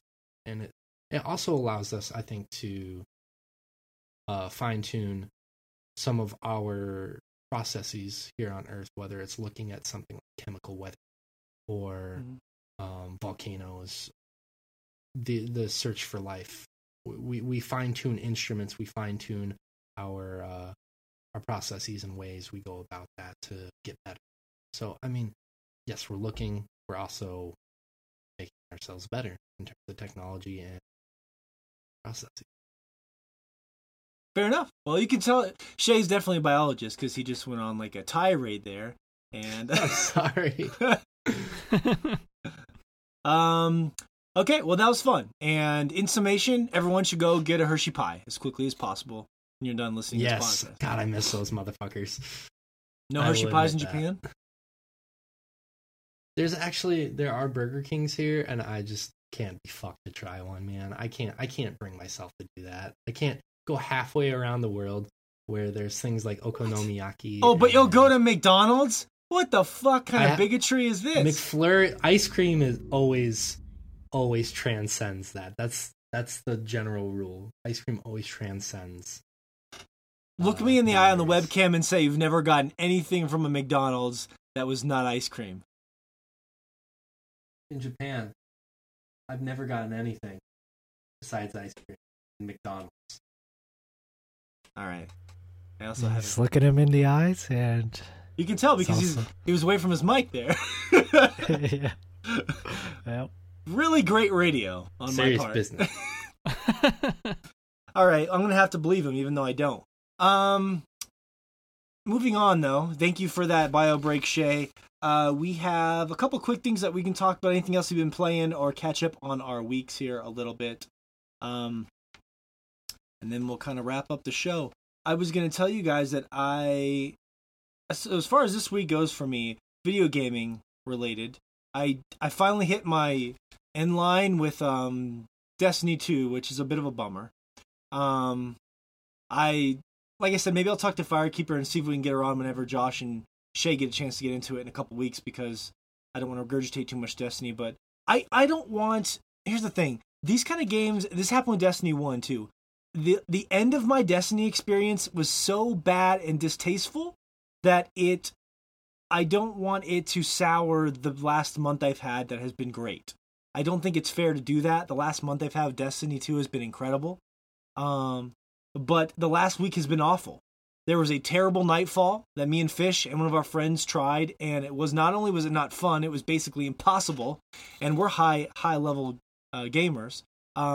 there was high level gamers. Actually, I finished it with my I finished it with Bros. my clan, actually. Oh The God, pizza bro. the death The Pizza delivers. Bros. The death The delivers. Death Delivers. Yep. All right, well that explains a lot. Bada bing, bada boom. The Xur thing is Xur's been around for 3 weeks now, and I still think Xur is a great contradiction for Destiny, because it's like you can just buy these rare items that sort of negate. He's selling this gun right now that was one of my special drops I got last week, so I guess it doesn't matter. I could have just bought the damn thing.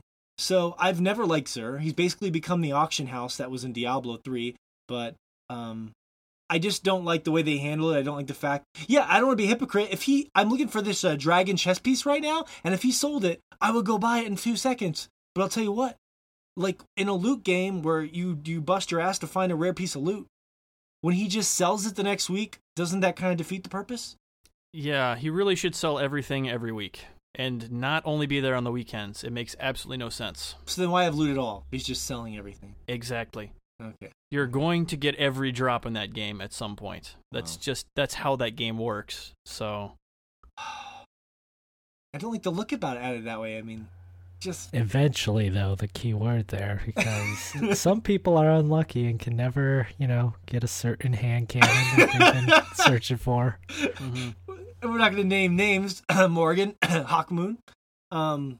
Yeah, no, seriously. Like I had to wait till Xur could sell the Hawkmoon, which at the time was fucked because it was a PS4 exclusive. So Xur never sold it until it became an all-console thing. But anyways, that's tangential. The point is, I don't like that, and the worst part is there's nothing really left for me to do that's fun in the game. I told you guys this story. My girlfriend is a nanny as one of her jobs, and we had this like 10-year-old over at my house, and he loves shooters. So for like 3 days, I just had him playing Destiny while I was like doing chores around the house, going for runs. I was like, hey kid, Nolan, you want to do some loot farming for me? And I'd set him up in front of the computer, and I'd pop some fire team medallions, and he was just having a great time, doing heroic events and shit.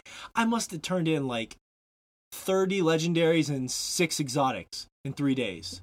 Whoa. You didn't let him turn them in? No, fuck that. No. You're a monster. You're a monster. No, Fish, you don't get the kids addicted to that. It's too early. I don't want him to know what it feels like to pull the slot machine, okay? Okay. Oh, okay. Yeah. Be responsible. Okay. Yeah. I pull the slot machine, okay? That's what happens. But I just took his money. No, but yeah, it was...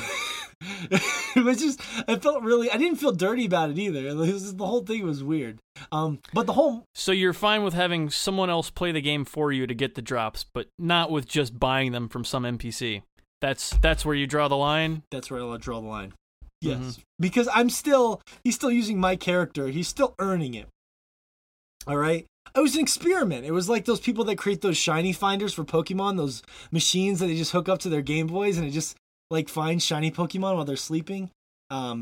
Anyways, that's a whole nother topic for another show, but those are really cool if you guys want to look those up. The point of this whole moral is that I got nothing interesting. Even the exotics the exotics will always be fun to turn in. I did not get an improvement to my light level. The only way I can improve my light level now is by getting the weekly milestones. So once a week, Bungie will give you these milestones. It's usually like 2 or 3 a week, and you can get more powerful gear if you do them. So I'll probably log in every Tuesday and do those, but other than that, like, the rat race for loot for me is now boring because I can't get anything anymore. So that really killed my drive for the game. Which sucks because I have a rare problem, Josh. I actually want to still play the game on occasion. I don't have the problem Fish does, where he made an alternate character and stayed up till 6 a.m. playing the alternate character. But I do have the thing where I do want to play it a couple days a week, so I'm still having fun. But the incentive is completely gone now, and that sucks. So, and that's what people bitch about on the internet. They're like, there was this article that Polygon wrote that was like, gamers have run out of things to do in Destiny 2, and that's an okay thing. And I get what they're saying. They're saying it's okay to move on with your life and play something else, motherfucker. But a lot of people are bitching about that because that's the world we live in, right? People just want to play. And I think that Destiny is very insidious because it's so addictive and the game is so good that people just want to keep playing it and they want more and they're hungry. But about a month is all I've been able to squeeze out of it. So that's that. How do you feel about me saying all that stuff, Fish? I mean, not against it. Like if you feel burnt out on the game and you don't really want to, there's certain things that just aren't fun to you anymore, or that grind is. Well, look, but play devil's advocate. Like, not just my opinion. Like, for you, why is the grind still okay? You can't be getting that incredible loot after your milestones. I mean, what are you getting? Like, the thing is like I started my warlock, and like I'm kind of into playing the warlock and all the different subclasses to it, so it's still there for me as far as like that grind, I guess. And of course I want to get my characters as high as level in their power level, so there's that. And there's just a few other exotics that I haven't unlocked yet as far as weapons go, that I haven't even tried out. Like I haven't tried I haven't even seen, I think I've seen it once in like a PvP game, but there's actually like this shotgun that has like a knockback to it, but it sounds cool, but I hear it's very underwhelming as far as like damage and stuff. Yeah. It's more of just like a knockback, which sucks. But what are you supposed to do with that? You can't combo it even. You can't shotgun and then melee because they're too far away after the knockback. It's the most brilliant thing I've seen done with it was somebody, a striker titan was actually trying to do his super, and while he was in air, he did the knockback, and it actually caused the titan to fly back and super somewhere else out of range, which I thought was hilarious. Accidental. As far as intentional. No, it was intentional. I saw the video on it. It was on Reddit. But I don't know. Well, you're like 290 something. Like, are you even finding gear that's an improvement? Like, there's no way. Like, there's not anything that's dropping that high.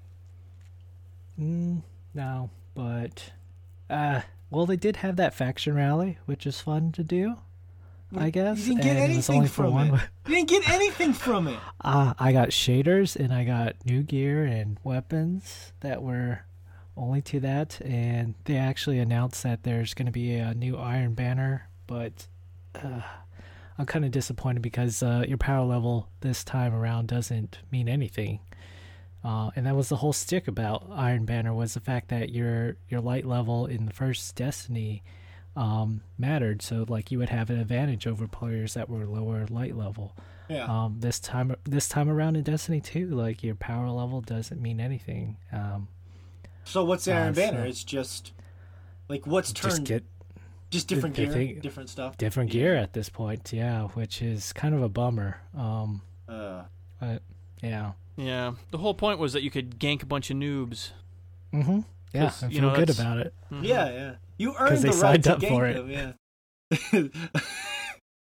Yeah, I was just curious. I wasn't like trying to say that, like, I'm not trying to invalidate your enjoyment of the game still. I was just curious why you've been able to find ways to enjoy it and I haven't, because I feel like the loot was the main pull and we're not really getting loot anymore. So I was curious.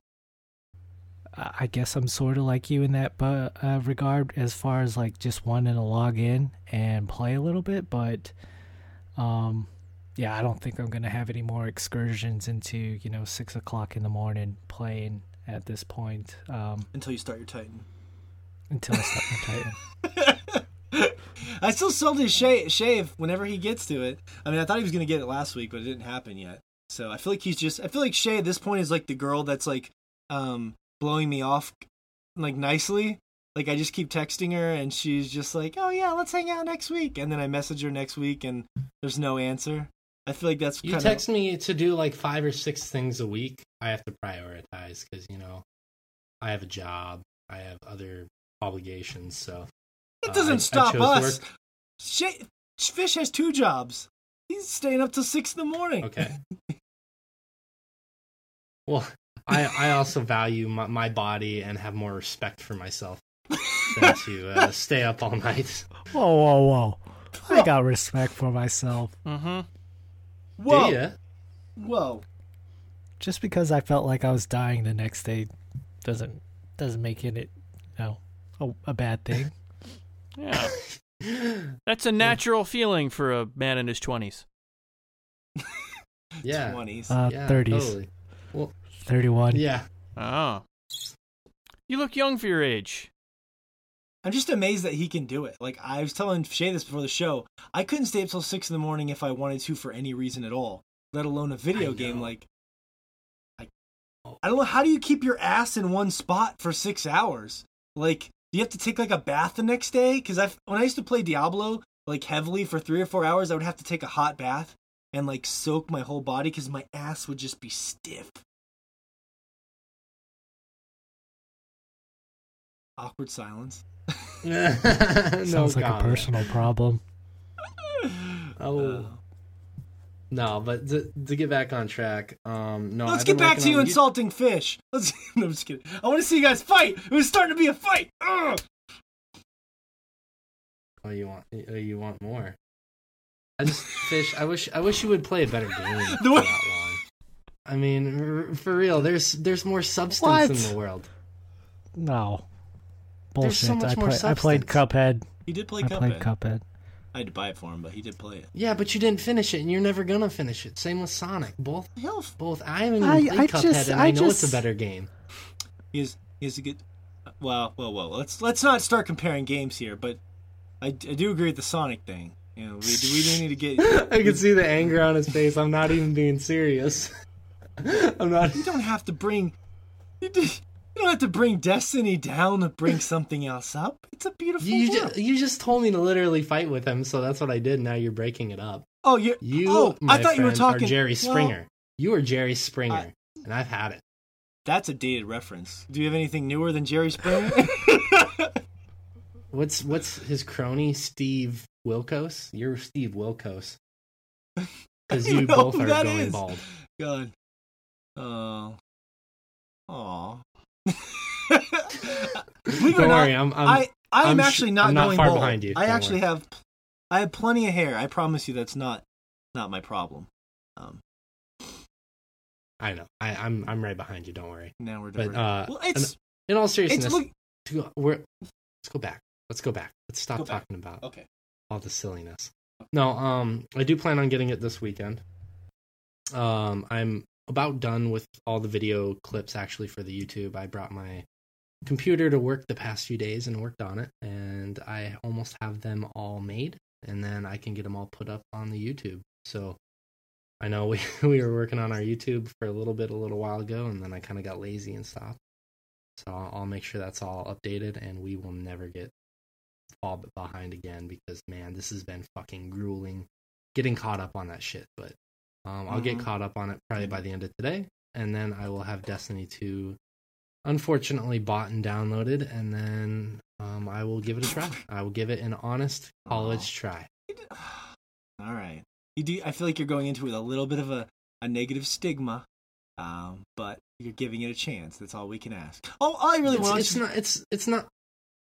not because of Destiny. It's because of shooters, man. I'm just so fucking sick of shooters right now. Well, really am. To play devil's advocate, last year you said you were sick of shooters, and you still made an effort to play the new Call of Duty, Overwatch, the new Battlefield, and Titanfall 2. After telling me you were sick of shooters. And those are all significantly worse games than Destiny 2, with the exception of Overwatch, which I won't say because I don't want Josh to get upset with me. But the rest of them, I will say, are Overwatch is a great game. But, yeah, no, let me reiterate. Sorry, I'm not sick of shooters. I'm sick of online multiplayer with first person, or with shooters. Like, I didn't play Infinite Warfare online. I didn't play Battlefield 1 online. I didn't really play Titanfall 2 online because I'm just sick of multiplayer online shooters. And that's not what Destiny is, though. You can play Destiny alone. I know. And that's why I'm going to give it a shot. Because I'm not going to play it online. I'll play it. If you want to play, though, I'll play with you gladly. I mean, if you change your mind, I will gladly party up with you. We could play together. You'll see other people, but you don't have to. It's not what you think it is. I'm telling you. But that's fair. I'm not going to harass you about it. That's why I'm getting it and try it. Yeah, please don't. Had enough of your harassment. Not See, it sounds it can be good. Like, remember how much we harassed Fish to play Cuphead and Metroid, and he loved both those games. So sometimes harassment is okay. Very rarely can I say that. Morgan Barnes, this is a PR issue. I get harassed on a daily basis, and it's fine. Yeah, do you work it's for a human Trump? resource issue. Sometimes harassment is okay. You know, when Fish put the mistletoe on his belt buckle, When you get there this was some famous, they harassment. want it. Oh God. Let's stop there. That's The true. mistletoe is a form of consent. Was it? Oh yeah, it's true. You don't have to go down there. It's an invitation. Very good point. Actually, I stole that from The Office. It was Todd Packer. He was hanging the mistletoe from his belt at a Christmas party. I've watched The Office like 8 times, and I never noticed that until watching it this time. So Yeah. Nothing? You guys didn't know that either. Isn't that crazy? There's a lot of details in The Office. Greatest show of No, all time. I know. I remember that. I remember. Oh, do you? Okay. I'm just All right. I'm just surprised I don't. that, there are like a bunch of shows. Of course you don't, Josh. There are a bunch of new and brilliant and great shows, and you're going back to watch The Office. Whoa, it's whoa. good. First of all, Hold on. Real quick. I will acknowledge it's a great show, and I will acknowledge that it's a very easy show to go back and watch again. I'm just saying that It's Always Sunny is much better. that is, you're on drugs, first of all.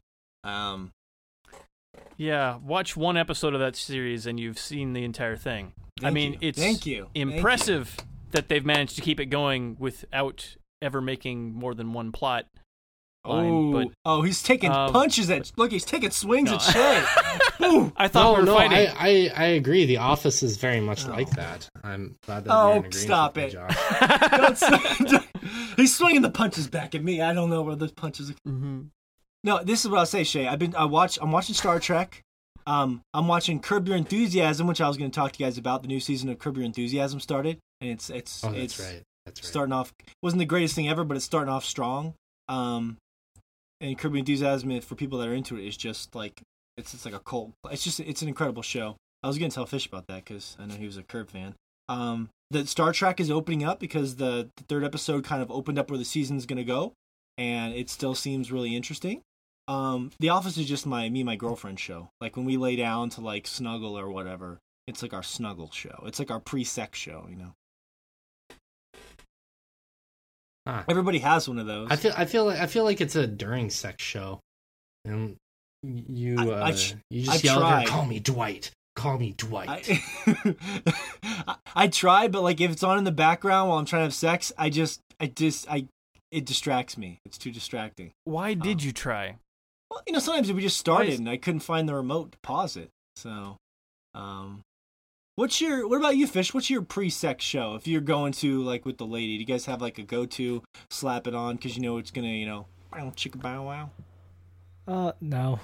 I don't have a pre-show to watch before I actually get in the mood to do that. I will say this though, like my wife tends to want to watch an old movie that she's seen before so she can pass out quickly, and usually like we know what happens when she passes out. and you know where that goes. Apparently, we talked about that a couple of times. So that's your trick. You put on an old movie and you just basically she gets drugged with an old film.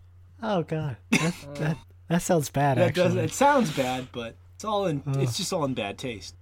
I'm just not thinking. It's funny that she has to knock herself out in order to have sex with you. I like her logic. Like, oh god, he's gonna want to fuck me. Let me.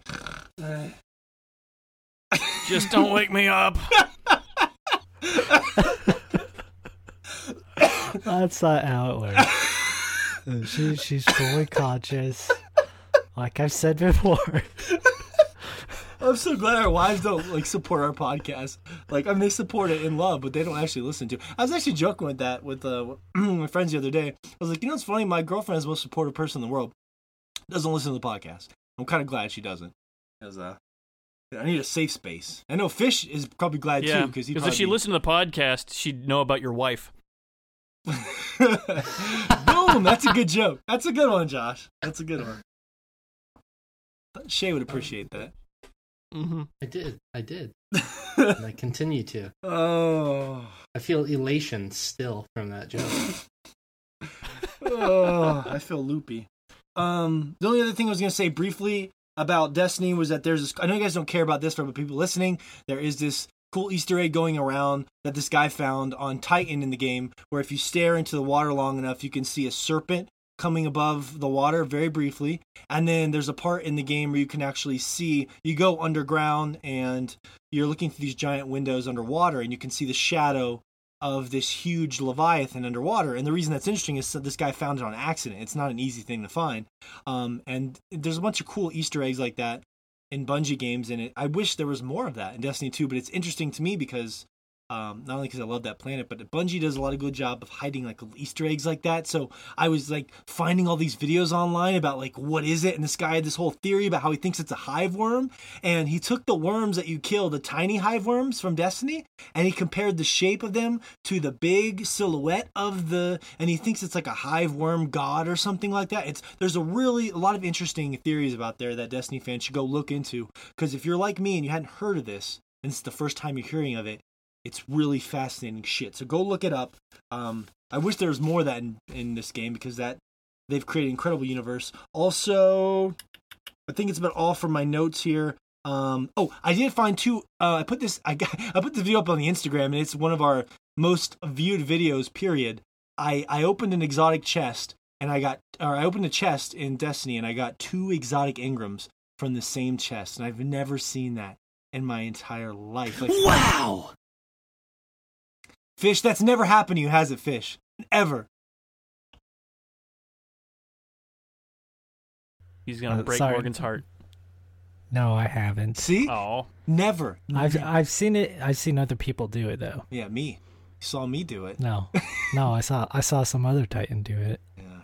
as well. But one time, me and Fish opened a heroic chest, and we both got an exotic, which I thought was cool. He got one, and I got one, and then we squealed like little girls. We were like, wee! Mm-hmm. Ooh-wee! That's a hoot. And this didn't quite. It was a hoot, damn it! It was very much a hoot. And this almost made the opening monologue, but I cut it off.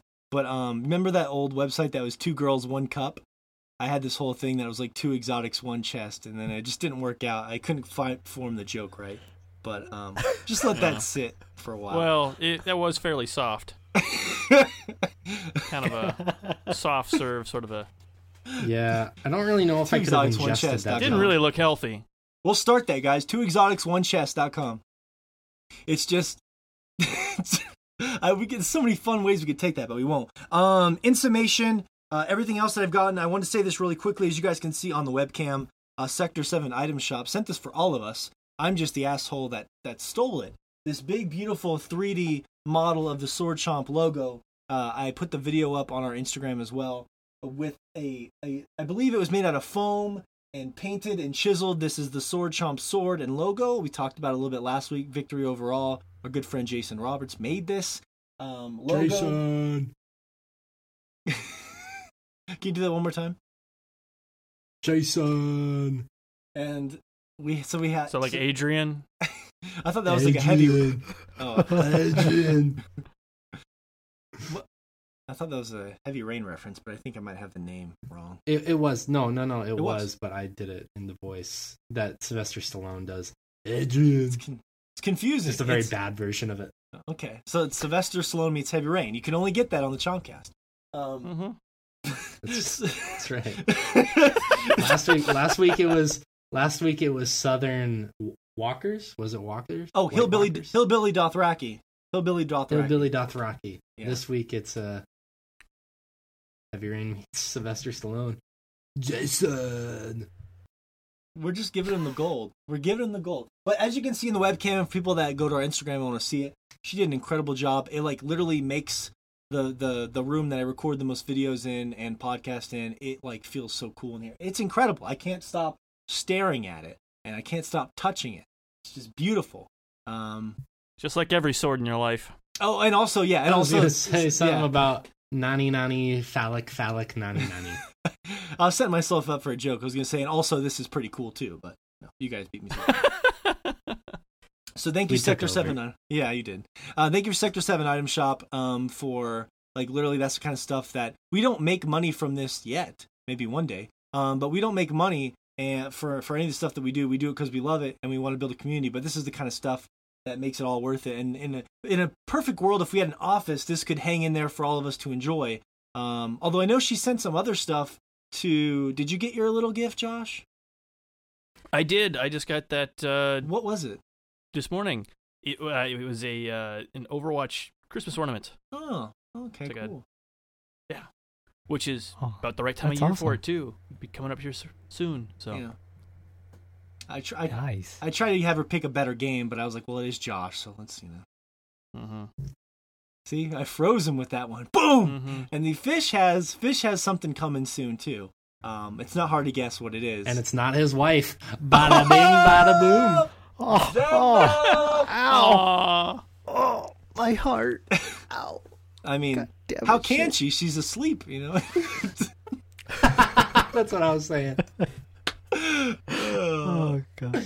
I'm sorry, Fish. I'll make you come It's okay. I hate, like, my... okay. I don't know to if I'm Japan to hang out with me. Yeah. I do want to come to Japan. Please If you could just send me some money, because I'm broke this week. Yeah, sure. Yeah, I'll just no, wire actually, you $2,000. this my wife's starter on her car went out actually, and yeah, it cost me a pretty penny. I actually contracted some worker who works outside of an AutoZone. Like I see him all the time. Some He's black the market AutoZone's. shit. Okay. It is AutoZone right by my my warehouse job, and I see him just working out right in the parking lot, helping people out. He has the people buy the part from AutoZone, they take the part to him, and he just charges labor. So I contracted that guy, and he was a pretty cool guy actually. He went to the gas station where it was broke down. It wasn't that far, but he actually drove out there and told me what part to get from AutoZone. I bought it. It was like $150 for a new starter, and he changed it out for me and just charged me labor for it, which it saved me like $200 because I called up a local auto shop, and they were like, "Yeah, that's going to be about a $450 job." And I was like, "God damn it, I cannot afford that right now." And lucky for me, What a I bike. blew all the tips. Just give her a bike. Yeah, she's not going to bike 30 miles a day to get to her job. That's I forget you live in the not- big city. That's fucking yeah. Yep, it's not feasible. Yeah.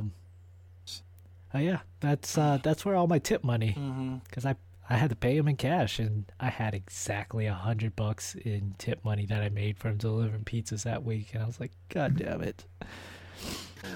Pizza, bro. So Fish's family is in need, and right now we're opening up a special hotline. If you'd like to donate to Fish and his family during this tough time, please call 1-800-854-CHOMP, and we will make sure your donations go to the Asian we all love. If we could play that music, with the arms of an angel. When I'm gonna be you know what? I'm gonna do it because I love you, Fish, and I know you'll take it good. You'll take the joke well. Instead of arms of an angel, wouldn't it be in the arms of an Asian? You were afraid to make that joke? Wow, I thought it was gonna be worse than that. I was like, oh. You No, are living I in just don't want it Japan to come too. off I as- mean, Yeah, racist? that's why I'm not racist. Oh, Everyone's of course afraid. not. Yeah, in today's world, it's just, it's rough. No. Yeah. Anyways, so on that note, I would just want to say thank you to Sector 7 Item Shop again and all the support we're getting. Thank you. Awesome. Yeah, thank you. Thank you. I feel jealous because I've hogged it in my beautiful room. No, I feel jealous. But I mean, what's how all do you good? feel jealous? What was the alternative? I mail it to I mail it to Japan. Yes. Fish puts it up in his daughter's room. No, I bust. No, you give it to me. Like the first time I laid eyes on it, I told you, it's like, can I have that? Because I wanted it. How about this? Damn it. You build a podcast studio and you can get it. Something like that. I'll take a picture of it. Something I'll- like that. I'll take a picture of it. Take a picture. I'll frame it. I'll send you a Perfect. framed picture of it. How about that? it'll be 3D. Like you can wear 3D glasses when you look at it, so it feels like you're really there. Hey, it's the right colors for 3D, actually. Goddamn right. Speaking of which, I'm going to see Blade Runner in 3D tomorrow. It's lighting up the reviews. Ooh. Yeah. Why would you ever see anything in 3D? Josh. We already talked about this on SVT, Josh. Don't rehash that old conversation. We already No, let's do it. Okay, I agree. No. Really quick before we do that, Morgan, I have a quick question. If I wanted to buy Sector 7 item, where could I go for that? Well, she has a really cool shop/page that's just Sector 7 item shop. I always tag her whenever I post stuff. I'm going to tag her again this week.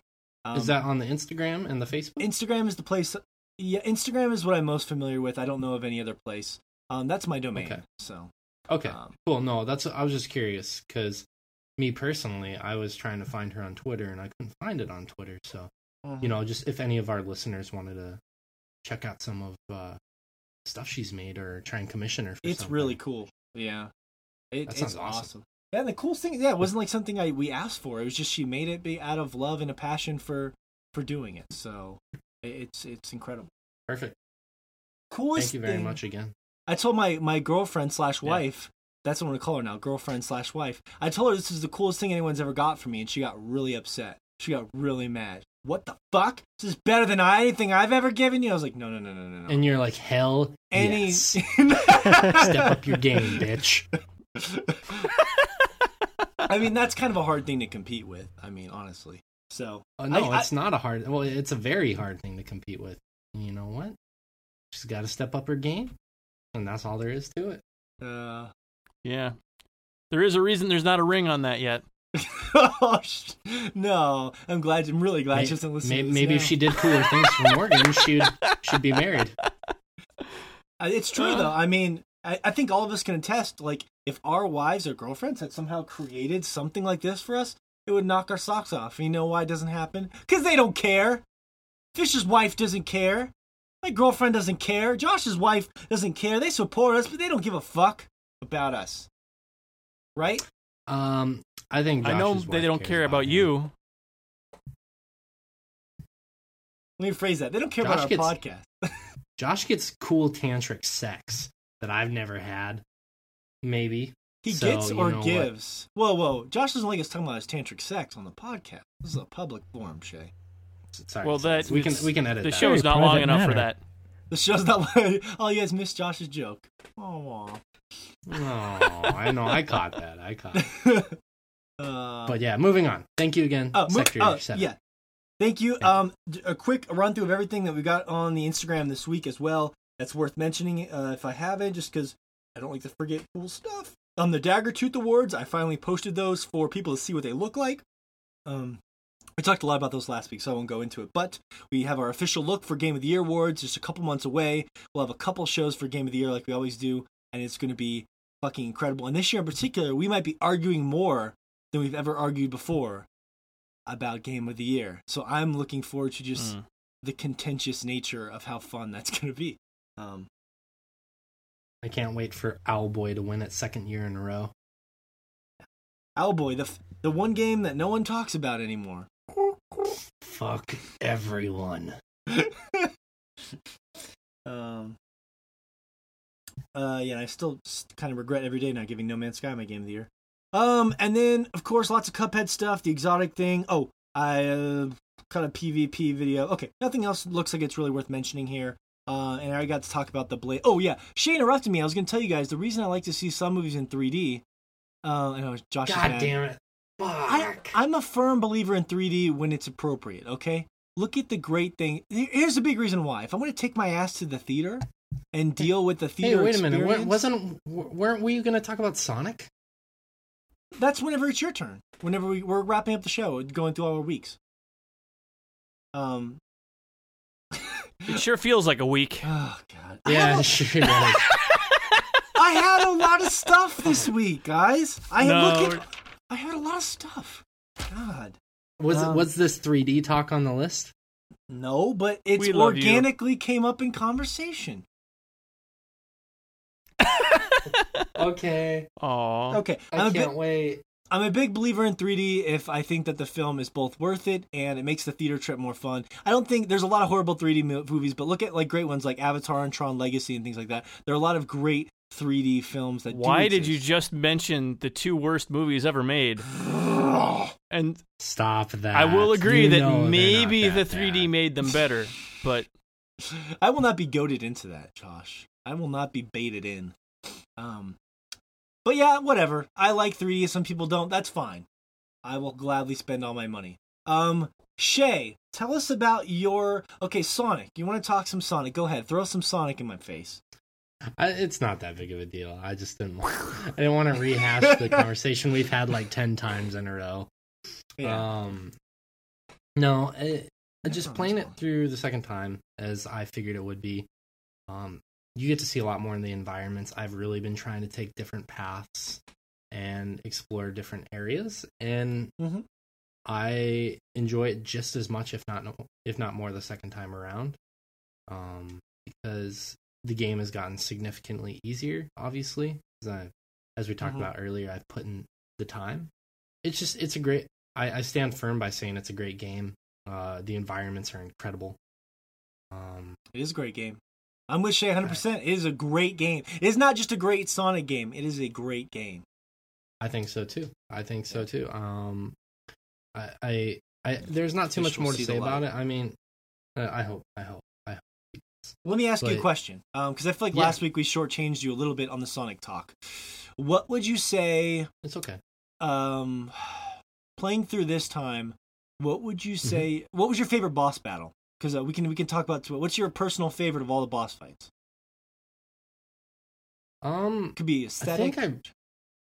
I think I really liked. I mean, I'm not going to count the Mean Bean Machine one because that one is just like nostalgia, even though I really, really liked it. And plus, it was very easy.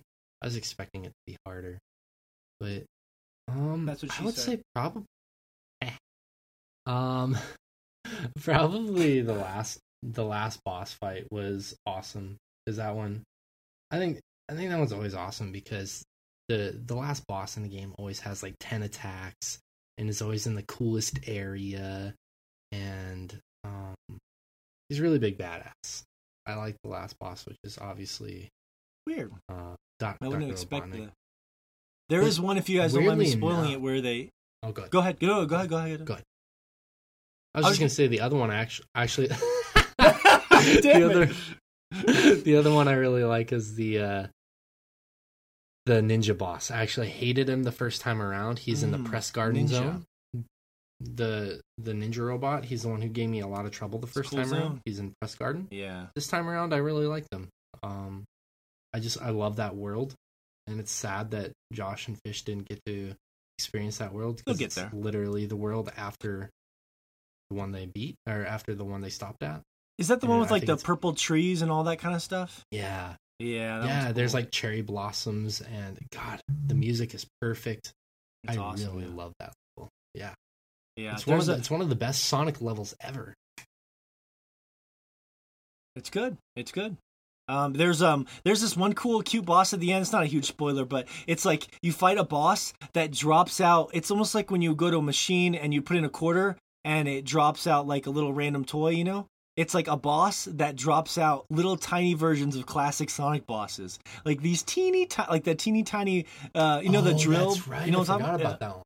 Yeah. And there's this one That where was a you good like, one. there's one where you're over water and you have to like suction up. So it's like you're floating in this little hovercraft and you have to suck. Oh God, now I'm fucking it up. Never mind. I don't remember how to explain this properly, but it's like you have to. Dr. Robotnik is basically like you have to. Oh yeah, that's right. He's swimming around. He's diving around. He has like flippers and stuff. And you're in Sonic and you have a little suction vehicle and you have to suck him up toward the vehicle, and it's, I don't know, I'm fucking this up. I'm just gonna drop this. I can't even explain it. You just remember there was a lot of sucking involved. Yeah, there was a lot of sucking and flippers. That's all I remember, really. A lot of cool Sucking boss and fights. flippers. Yeah, there are. The bosses are really cool in that Good. game. Overall, I would say to anyone who played it through it once, definitely play through it again, because you see different things, especially if you're taking different paths, and you find that the game's difficulty is a lot easier to contend with the second time around, which makes it a much more enjoyable game. Personally, for me, granted, it wasn't that difficult the first time around, but when you amass the amount of lives and you play through it again, it's a lot more fun, I think. Yeah. For some reason, it wasn't that hard for you. Yeah, cool. I'm curious to see, even if Josh and Fish end up hating it, I'm just curious to see what they think as they get farther into it. But anything else exciting of worth note before we move on from your week itself?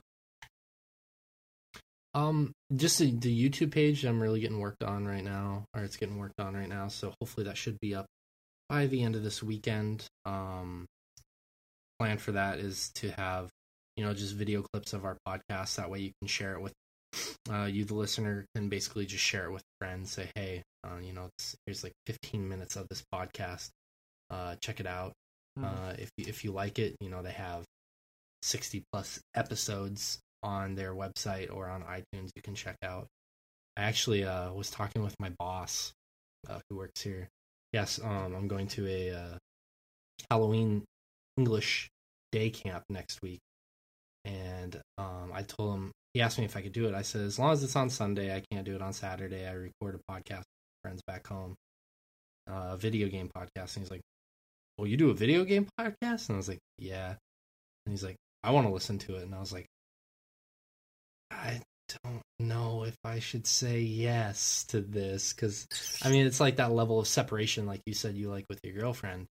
I feel like that's like a personal versus professional separation there. But I was like, yeah, you know what?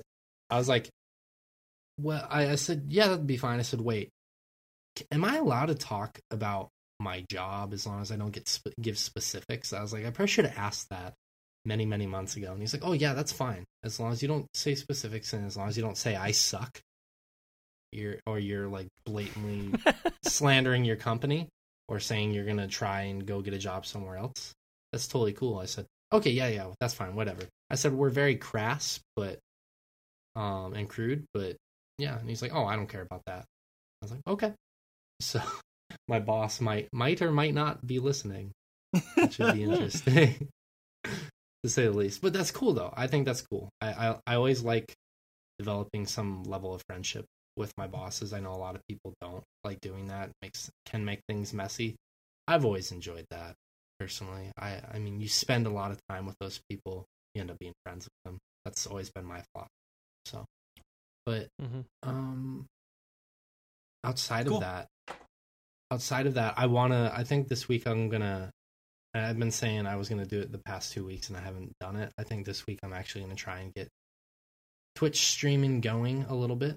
Oh, really? I want to. I would like Cuphead. to Twitch stream. Dude, Twitch stream your first 26 minutes of Cuphead. That would be amazing. 26 minutes? Very specific. So specific. What the fuck? Only 26 minutes? He could stream his whole game through there. I watched a lot of videos today on YouTube of people like playing Cuphead for the first time, and like it's a fun reaction game to watch. But anyways, go ahead, Shay. Yeah, no, I want to be able to start getting more content for people who want to be more invested and involved in our community. Because I know there are a lot of people in our community who are also podcasters or who are people who are interested in game development or who are video game bloggers or what have you, streamers themselves. And I just want to make us all connected. And also, I would love to have people listen to my gaming rage, as it knows no bounds. Yeah. And I would love to do that with you. Like anything that's I would clear some time for a Twitch stream, and I can get on the Instagram and I can actually go live to people and say, look, we're going live to our 2,000 followers here. We're playing this on Twitch right now, so I think people would come in. Fuck, having them hear us play Rocket League and just the sheer amount of rage. No, would be... no. I want to play. I want to play a good game on Twitch. So. Huh. I'm sorry. We're just jabbing at each other now for the sake of doing it. There's no validity behind it anymore. No, it's all good. It doesn't offend me. No, that was funny. I wish that you had a better gauge of which games are good or not. Yeah. It's the way To be fair, you did say like Sonic though. You did say like Sonic. I do. But that's like the only game. Other than Shay that, both though, agree really, on. that's true. And Uncharted 4, we agreed. Generally, the thing is, Shay gives me a lot of crap for it, but every time I push him to play a game, he likes it. The only time I ever failed was Catherine, and I didn't push him to play Catherine. We were just playing it for the podcast. But you give me an example of when I pushed you to play a game and I was wrong. Just give me one example. Pokemon. No, that's not true. I'm just kidding. I like that. That's true. No, you definitely said some games I wouldn't like that much that I turned out really liking, but I mean, you're generally right. So I'll give you that. Yeah. Can we get that quoted from Shay? He just said that live. I'm generally right. You hear that? Fish heard it. It's generally mountain time. Also that. No, my philosophy is always I don't push games on people unless I really believe they're going to like them. Like with Pyre and stuff like that. Like I have to believe someone's going to like the game, otherwise I won't waste my time, That's fair. I really need to play that game too. But I feel like the hype's already dwindled and gone for that game, so I'd be like months behind. That's okay. I'll still talk about it with you. Well, and game of the year, like Destiny. Oh my goodness, this year. Goodness. Me and Josh are so like ahead of the pack though, Josh. We're ahead of the pack. Me and you have kept level, but Fish and Shay, they're lagging behind. We're dragging them behind us through the cornfield. Naked. Something people said when I was younger, and now that I'm singing out loud, I'm not a fan of it. When you're dragging us, are Fish and I like tied up together naked, or we have our own separate ropes? Because that's just like that for my mental image. I need to know how it is. Like if we're just like, do you have a preference? Sandwiching each other and just dragged. I don't have a preference. I just I got it. Visual.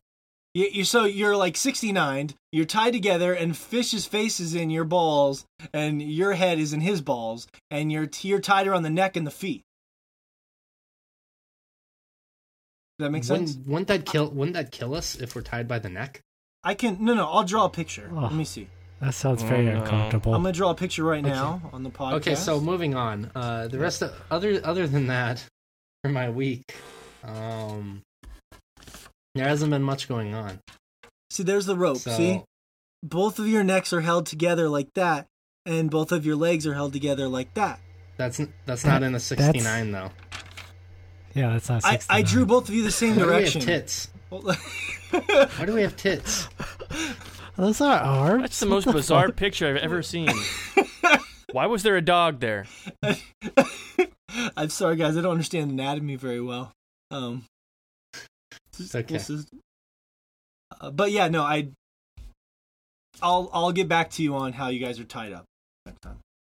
Okay, next so Destiny 2 first for me, and then I'll get into Pyre after Destiny 2, I guess. And then what else is really left to catch up on other than that? Just I want, like I said, I want to finish The Walking Dead season 3 series. I do really want to finish that. Other than that, though, the new Wolfenstein. We will find a way. Cuphead.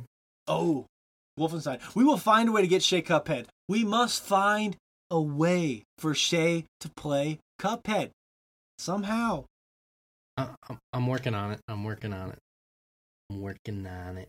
Yeah, I know. And you're going to try your best to do it, but I wish you didn't have to go to a bar. I wish we could find a way to get you to play it in the comfort of your home. Because at a bar, dude, you might get through one level. The game is so fucking brutal. You know what I mean? That's true. So maybe I'll look into laptops over the next week or two, see what I can find. It's really up to you. How badly do you want to play Cuphead on a scale of 1 to 10? I do, but at the same time, it's just a game at the end of the day. Whoa. All right, I'm done. That's all it took? Okay. So anyways, Fish, how was your week? We've been really overthinking this. We could have gotten rid of him much more easily than we even led to believe. All right. Next, so you're going to introduce Fish, how was your week? Shay, it's just a game. Yeah, how's your week, Fish? Other than getting that starter fixed on my wife's car, just the same old week, delivering pizzas, delivering plumbing parts, delivering death.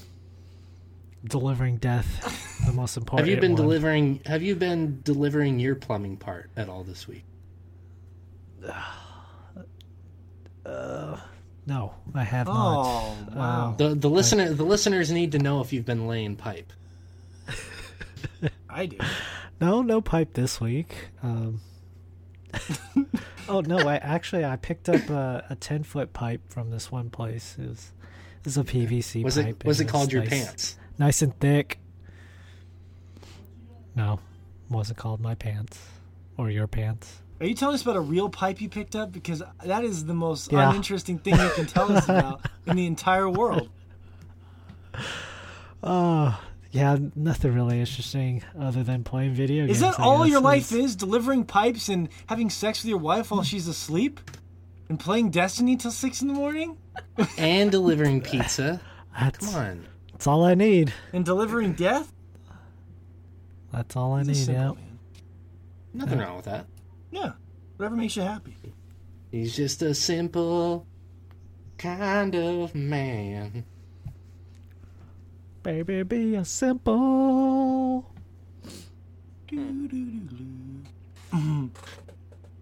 Huh. I thought Josh was leaning in to sing. I got really excited. No. I've only heard Josh this sing isn't once. Final Fantasy 15. What were you singing that? Oh yeah, Stand By Me.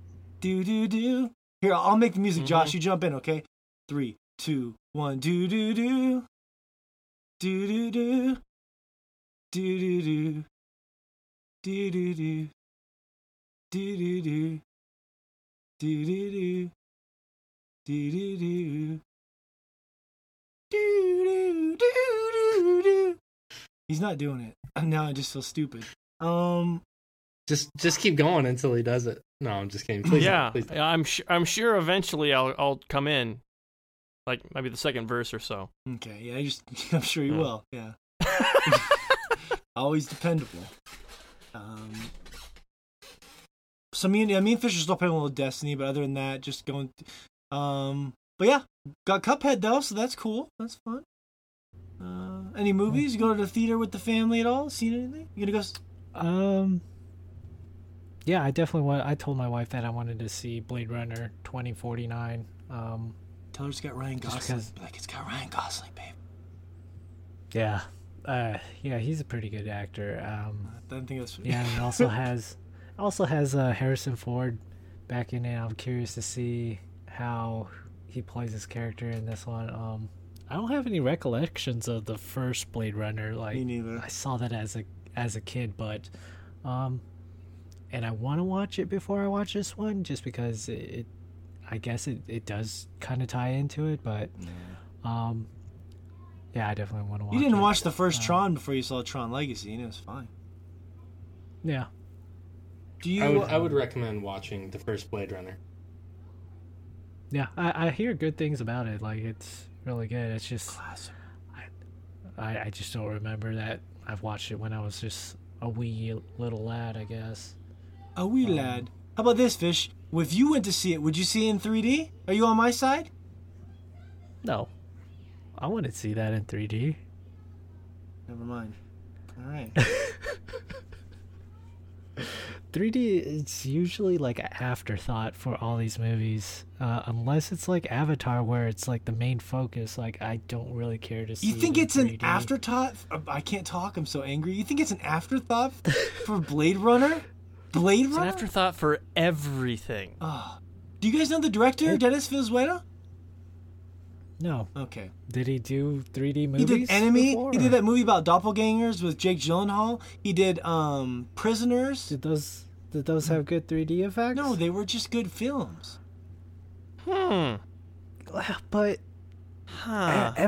every movie you can see in 3D just because it sells. No. It drives up the price. I don't understand. $3 more. You don't understand. And 3D is just, it's not even the director's thing. I bet it's more of like Mm-hmm. Post-production, they're like, what can we make pop out that would seem pretty cool in 3D? Yeah, So that and the drive over to the movie theaters in the 3D anyway. Yeah, that's the best kind of 3D. Mm-hmm. It's only 3D I care about. Life. Not in movies. Through those 3D The pipes. dicks pop right out at you. Those 3D pipes you're laying and delivering. Coming right at my face. Anyway, I've heard it's a hallucinatory. They call it a hallucinatory wonder. So that's the kind of movie you want to see in 3D. What about you, Josh? How's your week been? First week in the new house. How you feeling? Busy. Been still moving, bunch of stuff, getting the house ready, fixing anything we need to fix. Yeah, I have not had a lot of time to play stuff. Like, I played some Cuphead. I was playing some Little Nightmares over the weekend, but didn't have a lot of time, so I figured I'd give that one a break to play Cuphead. And wait on that one a little bit longer, because it's Halloween. It's about the right time of year Yeah. to play something like that. So yeah. I'd love to play that with you for like a Halloween show or something. We'll see what we can do, but yeah. The art style in that game looks incredible. Have you, Shay and Fish, have you guys seen Little Nightmares at all? No, I've seen. Yeah. It has like. Is it in black and white, or is it just like kind of the color scale that they got going, where it's just really dark looking? And, Yeah, it's just really dark. It's. It looks cool though. Yeah, I Yeah. mean, it's definitely like got like that grotesque type of vibe going for it, I guess. With like, I'm curious to what the gameplay's like, because it's. I just saw little snippets of it, a video. It's like Inside, right? It's like a puzzle game. It's like a side-scrolling puzzle-ish game. Yeah, I mean it's just like that. Like the puzzles that are there are barely puzzles. It's mostly just kind of figuring out how to walk from one place to another. They're not really in depth, at least so far. I mean, like I said, I've not gotten super far in it. Because I figured I'd take a break and play some Cuphead. But yeah, it's been really good so far. Like Morgan said, the graphical style it's very impressive. It reminds me of claymation. When I see it, it's not quite claymation, but it almost looks like it could be real. It's like that same sort of, instead of making things to look like full-scale real, everything looks like the scale is different. I'm sending a bunch of pictures to Shay so we can see what it looks like. Yeah, because you're playing as someone who's like, what? Like, all the stuff around you is like way bigger than you. Is like massive. Yeah.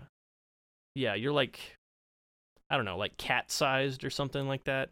Maybe small cat-sized compared to all the other people. Yeah, it's almost like a Tim Burton movie, too. It's got that, like, kind of eerie Tim Burton look to it, to me. But a little more morbid. I mean, what are you, like a little boy or a little girl in a raincoat? Is that what it is? Yeah. It's hard to tell. You're just... Well, it's vague. You don't even know. You don't even know what you are. Yeah, in the yellow raincoat. Genderless. Mm-hmm. Okay. Trying to figure out what's going on. So there's a mystery to it. Yeah, I wanted to play that early in the year, so it's kind of works out that we haven't played it till now. Yeah. Could be another Game of the Year contender for all we know. Or best style or something, who knows. Things like that, you know. Cuphead, that the house is going well. Yeah, it's just been busy. We finally got out of the rental because that was basically we were just working in two houses at once because we had to get everything out of the one, get it clean and everything ready to go, and then get everything squared away here so we can finally get moved in and not feel like we're just busy all the time. Yeah. Just to have, a house. It'd be nice to be able to come home and relax instead of coming home and having just work, because that's kind of where we are right now, and probably will be for a while,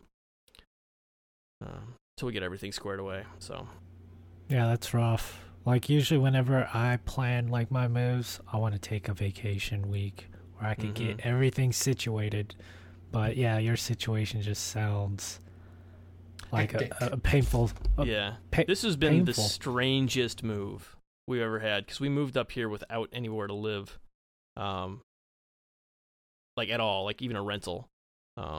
This has just been bizarre. Just bizarre as far as moves go, and it's been so busy because of it. So yeah, hopefully that'll finally all get wound down, and we'll just be living up here for a change instead of everything else.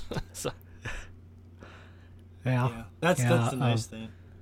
Does it feel weird? Like, I remember when I moved into my new house, like, it just doesn't feel like home yet. Like, it takes a while. It feels like you're living in a stranger's house for a while, and that feeling is always kind of disconcerting. I mean, a little bit. We still don't have most of our stuff here. It's because, like I said, we just got all the stuff out of the rental. But yeah, it didn't take long. So yeah, cool. Well, I'm glad you're moved in. Yeah, thanks. It's been quite a journey. Well, it has been a fun show. I want to thank all of you guys for being here. It was a lot of fun to talk Cuphead, because now I was feeling a little down on it because it was beating me over so badly. But now I feel excited to play it some more after talking about it, which is always good. Talk about a game makes you want to play it. Mm-hmm. Oh, yeah. Yeah. Nice wrap up here. Thank you for being here, Josh, Fish, Shay, and of course, myself. I gotta thank myself. It's the right thing to do. Egotistical bastard. And thank you for everyone for listening to the show. And we will be back next week with an all new Chompcast. And until then, peace out.